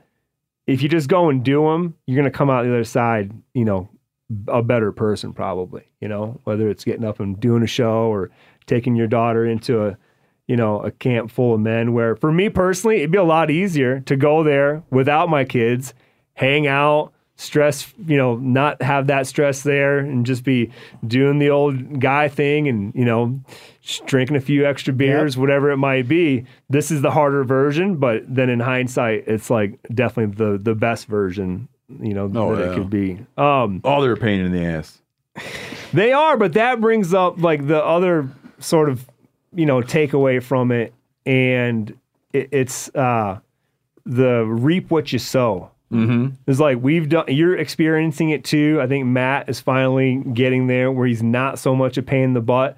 My girls have really grown out of that completely. Oh yeah, my kids are all rational now. It's fun. I say it's a pain in the butt. It's like a pain in the butt. It's a lot of wet, muddy stuff, you know. But it's great. I mean, it's just there's no relax. Still isn't no relax. There's no relax. Well, I'm starting to reap a little bit of relax and just get to enjoy their company and enjoy and just see like all that time and effort that we put into, which hasn't, when you look back at it now, when you're in the mix of it, you're like, oh my God, it's never going to end. Now looking back on it, you wish you had more years doing it because it's over. And those 10 years have flown by, you know, that we put all this effort into it. And you've sort of now created these, you know, not quite adult humans, but getting there. And they are who they are, you know? And so it's cool to sit back and go, oh yeah, it worked, you know? I'm glad we spent more time reading and less time on tablets. And I'm glad that we said no so many times and taught them to be polite and taught them to talk to adults or whatever it might be. Just general raising adults. I heard a quote the other day. I can't remember who said it. She said, I never raised any kids. I was raising adults. I like that thinking. Yeah. You're not really raising kids, right? I think one of the good adults. In that thing, I think one of the best strategies I've had, like one of the things that we've done that paid off the best is I always make my kids go up and shake people's hands and introduce themselves. Always. Huge impact. That doesn't come naturally. No, it doesn't. No, but for them to be able to learn to go in and shake someone's hand and say what their name is and ask them what their name is. Yeah. They don't, you know, they used to not like it. Now they just do it. Yeah. Are they going to do yourself? No, I've been there plenty of times for that when you do that with your kids, and I feel nervous for the kids. That's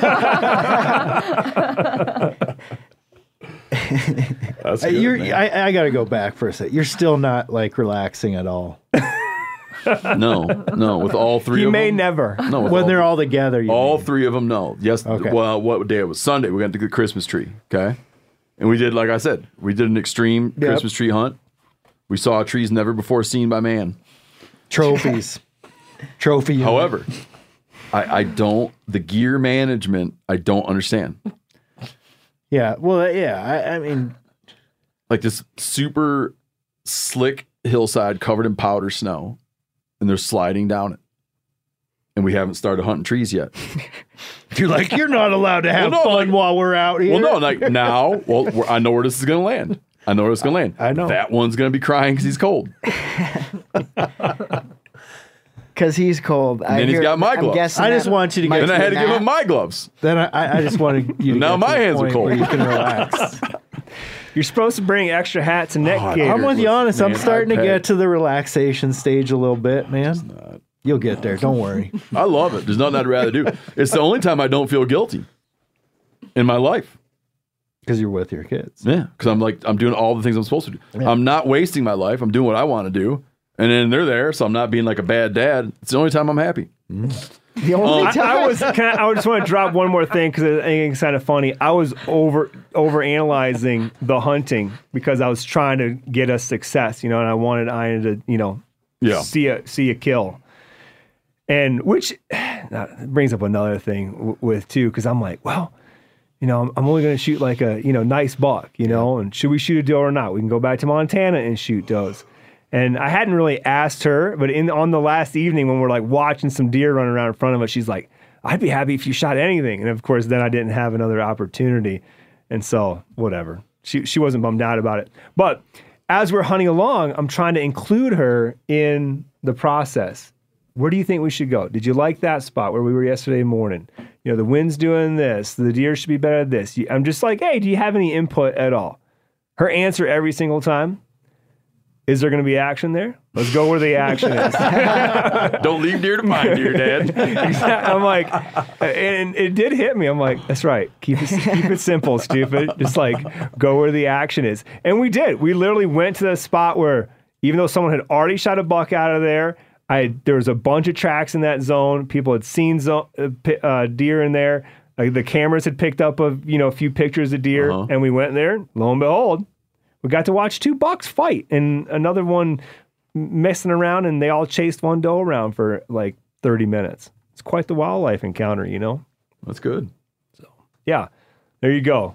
There's my advice for 2023. Go where the action is. Yeah, I like that. Or be a good dad. That too. Here's my thing. It's not that monumental, but it just is something that stays in my head. Let me back up. In Michigan, I liked to trap a whole bunch growing up, and was real heavy duty into it. I thought that's what I was going to do for a living. And you were allowed to catch a bobcat quite a ways, hour drive. You had to go about an hour and a half north where you were allowed a bobcat. And I never did it because those Michigan bobcats, they're not valuable at all. So like bobcats in the high plains bobcats, or Great Basin bobcats, they might be like $500-600. They're like $15 in Michigan because they don't have the white belly. They're just dingy. So never could justify it because I would just catch stuff to sell it, and it wasn't valuable. One time though, this must have been in 94, I think, 1994. I would go up to Mecosta County, up by Big Rapids, Michigan. We'd trap beaver through the ice after everything froze up. So late December, January, trap muskrats and beaver through the ice. And I was on this big marsh, and there's all these beaver lodges, 3 or 4 beaver lodges through this big marsh. And one day, walking along where I had sets, and this bobcat had walked from lodge to lodge, like on our tracks. And I had laid a beaver down on the ice, and when something drowns, it'll bleed out its nose a little bit. I had laid a beaver on the ice, and it had left a little blood patch. And that bobcat had kind of like walked around smelling that blood patch. And thought from then on always about how, like, it just seemed mysterious. I always wanted to catch a bobcat. And then I promptly moved away and left the area. Thought about it. And last year, right in January, I'm trying to think. No, I can't remember if it was December or January. Either way, went out and spent a week trying to catch a bobcat. For like 7 days. Didn't catch one. Then last year in January, I caught one on accident in a marten set. So he got caught in one of my marten boxes, and I didn't know it. I get up to my marten box, and the trap's out. All kinds of branches are broken, and there's white fur in the trap. And I'm like trying to think, what the hell would have done that? And I thought maybe like a weasel and something ate it, but there's no blood, there's no nothing. And I just wrote it off like a mystery you'll never solve. I go to the next marten box 50 yards away, and there he is, dead under a doornail. He like crammed his head, like he had to squeeze his head into that thing. He gets caught. How unsatisfying to catch him by accident. I'm glad I got him. I got him registered. He's hanging in my office. But Like the role of luck and intention, man. So unsatisfying. Didn't even kind of scratch the itch. It's not getting the Bobcat. Yeah. It's on whose terms? Your turn. You want them on your Do you know what I mean? terms. Yeah. Completely Kind of like the same way you used to say, like getting something that's been collared that somebody's already gotten it before. Yeah. On accident. Are you going to get back at the Bobcat? Oh, yeah, on purpose. It's like it never happened. Yeah, but as a trapper... I was glad. I was like, oh, but no, I wasn't. It was the most mixed emotion feeling. It was more like I was watching it happen to someone else.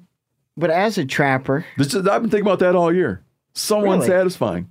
But as a on trapper... accident. But as a trapper, it's like bound to happen, that bycatch. I know. But it was like there's certain things that there's a thing I wanted to do and haven't done it, and then I did it on accident. It just kills me, dude. Chester, it'd be kind of like if you were out fishing for perch, 9-10 inch perch, and you shit into a 10-pound walleye. Yeah, like you're doing the dumbest thing in the world. You're doing the least walleye thing in the world. And you catch a state record walleye. But then don't you just experience that as a really nice prize? I try. I've been trying for a year. I still can't get there. No, when I walk in my office, maybe in 2023. Every time I walk into my office, I see that Bobcat hanging there. You think at a point it'll just be glee? I see that Bobcat hanging there, and it still stings me. A year later. I totally get that. That makes sense. Yeah, like when I'm glad I got it. I don't want it to go away. I'm glad I got it. Every single time I look at it, it's not a... it's like an accident.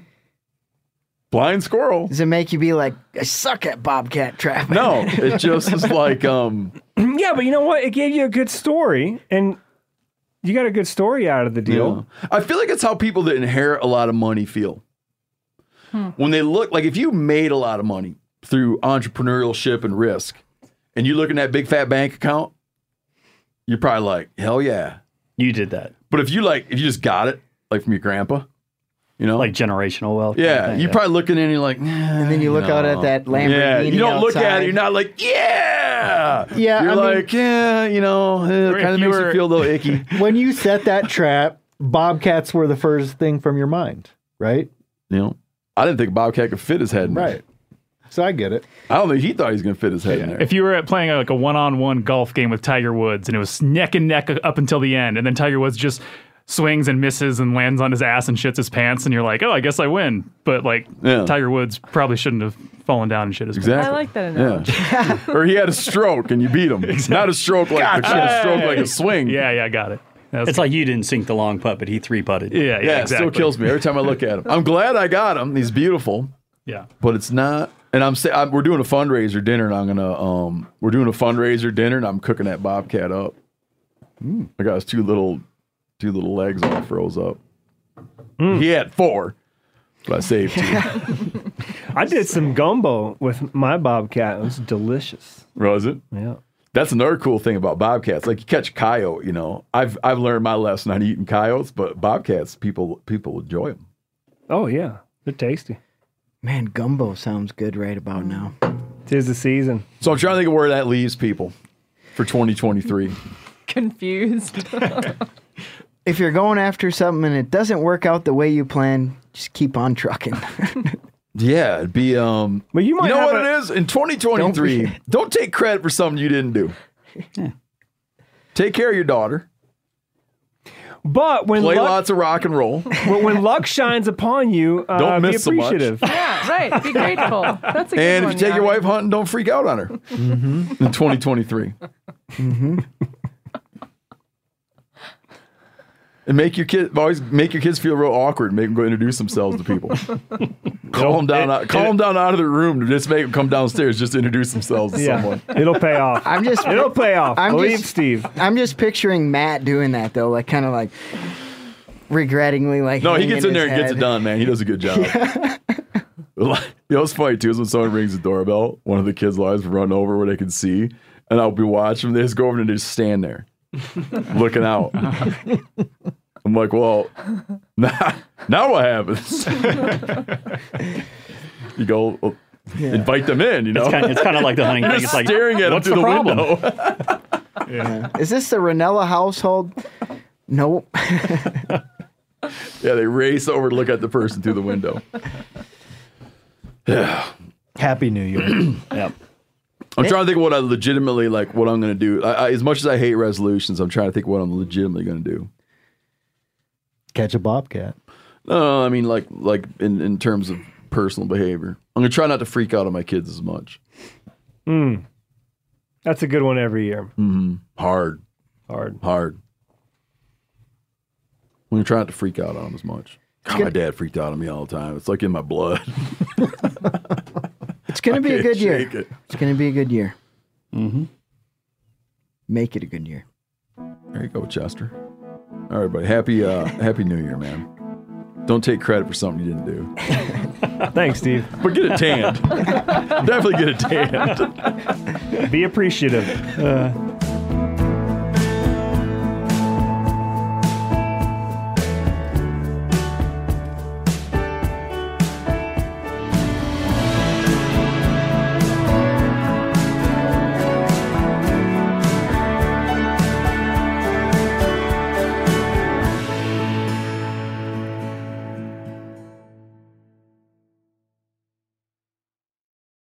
Hey, if you follow wildlife news at all, you're probably aware that the island of Maui has an incredible abundance of axis deer, so much so that they're causing ecological damage. Well, Maui Nui venison is thinning out some of those axis deer herds and delivering venison sticks and fresh cuts to your door.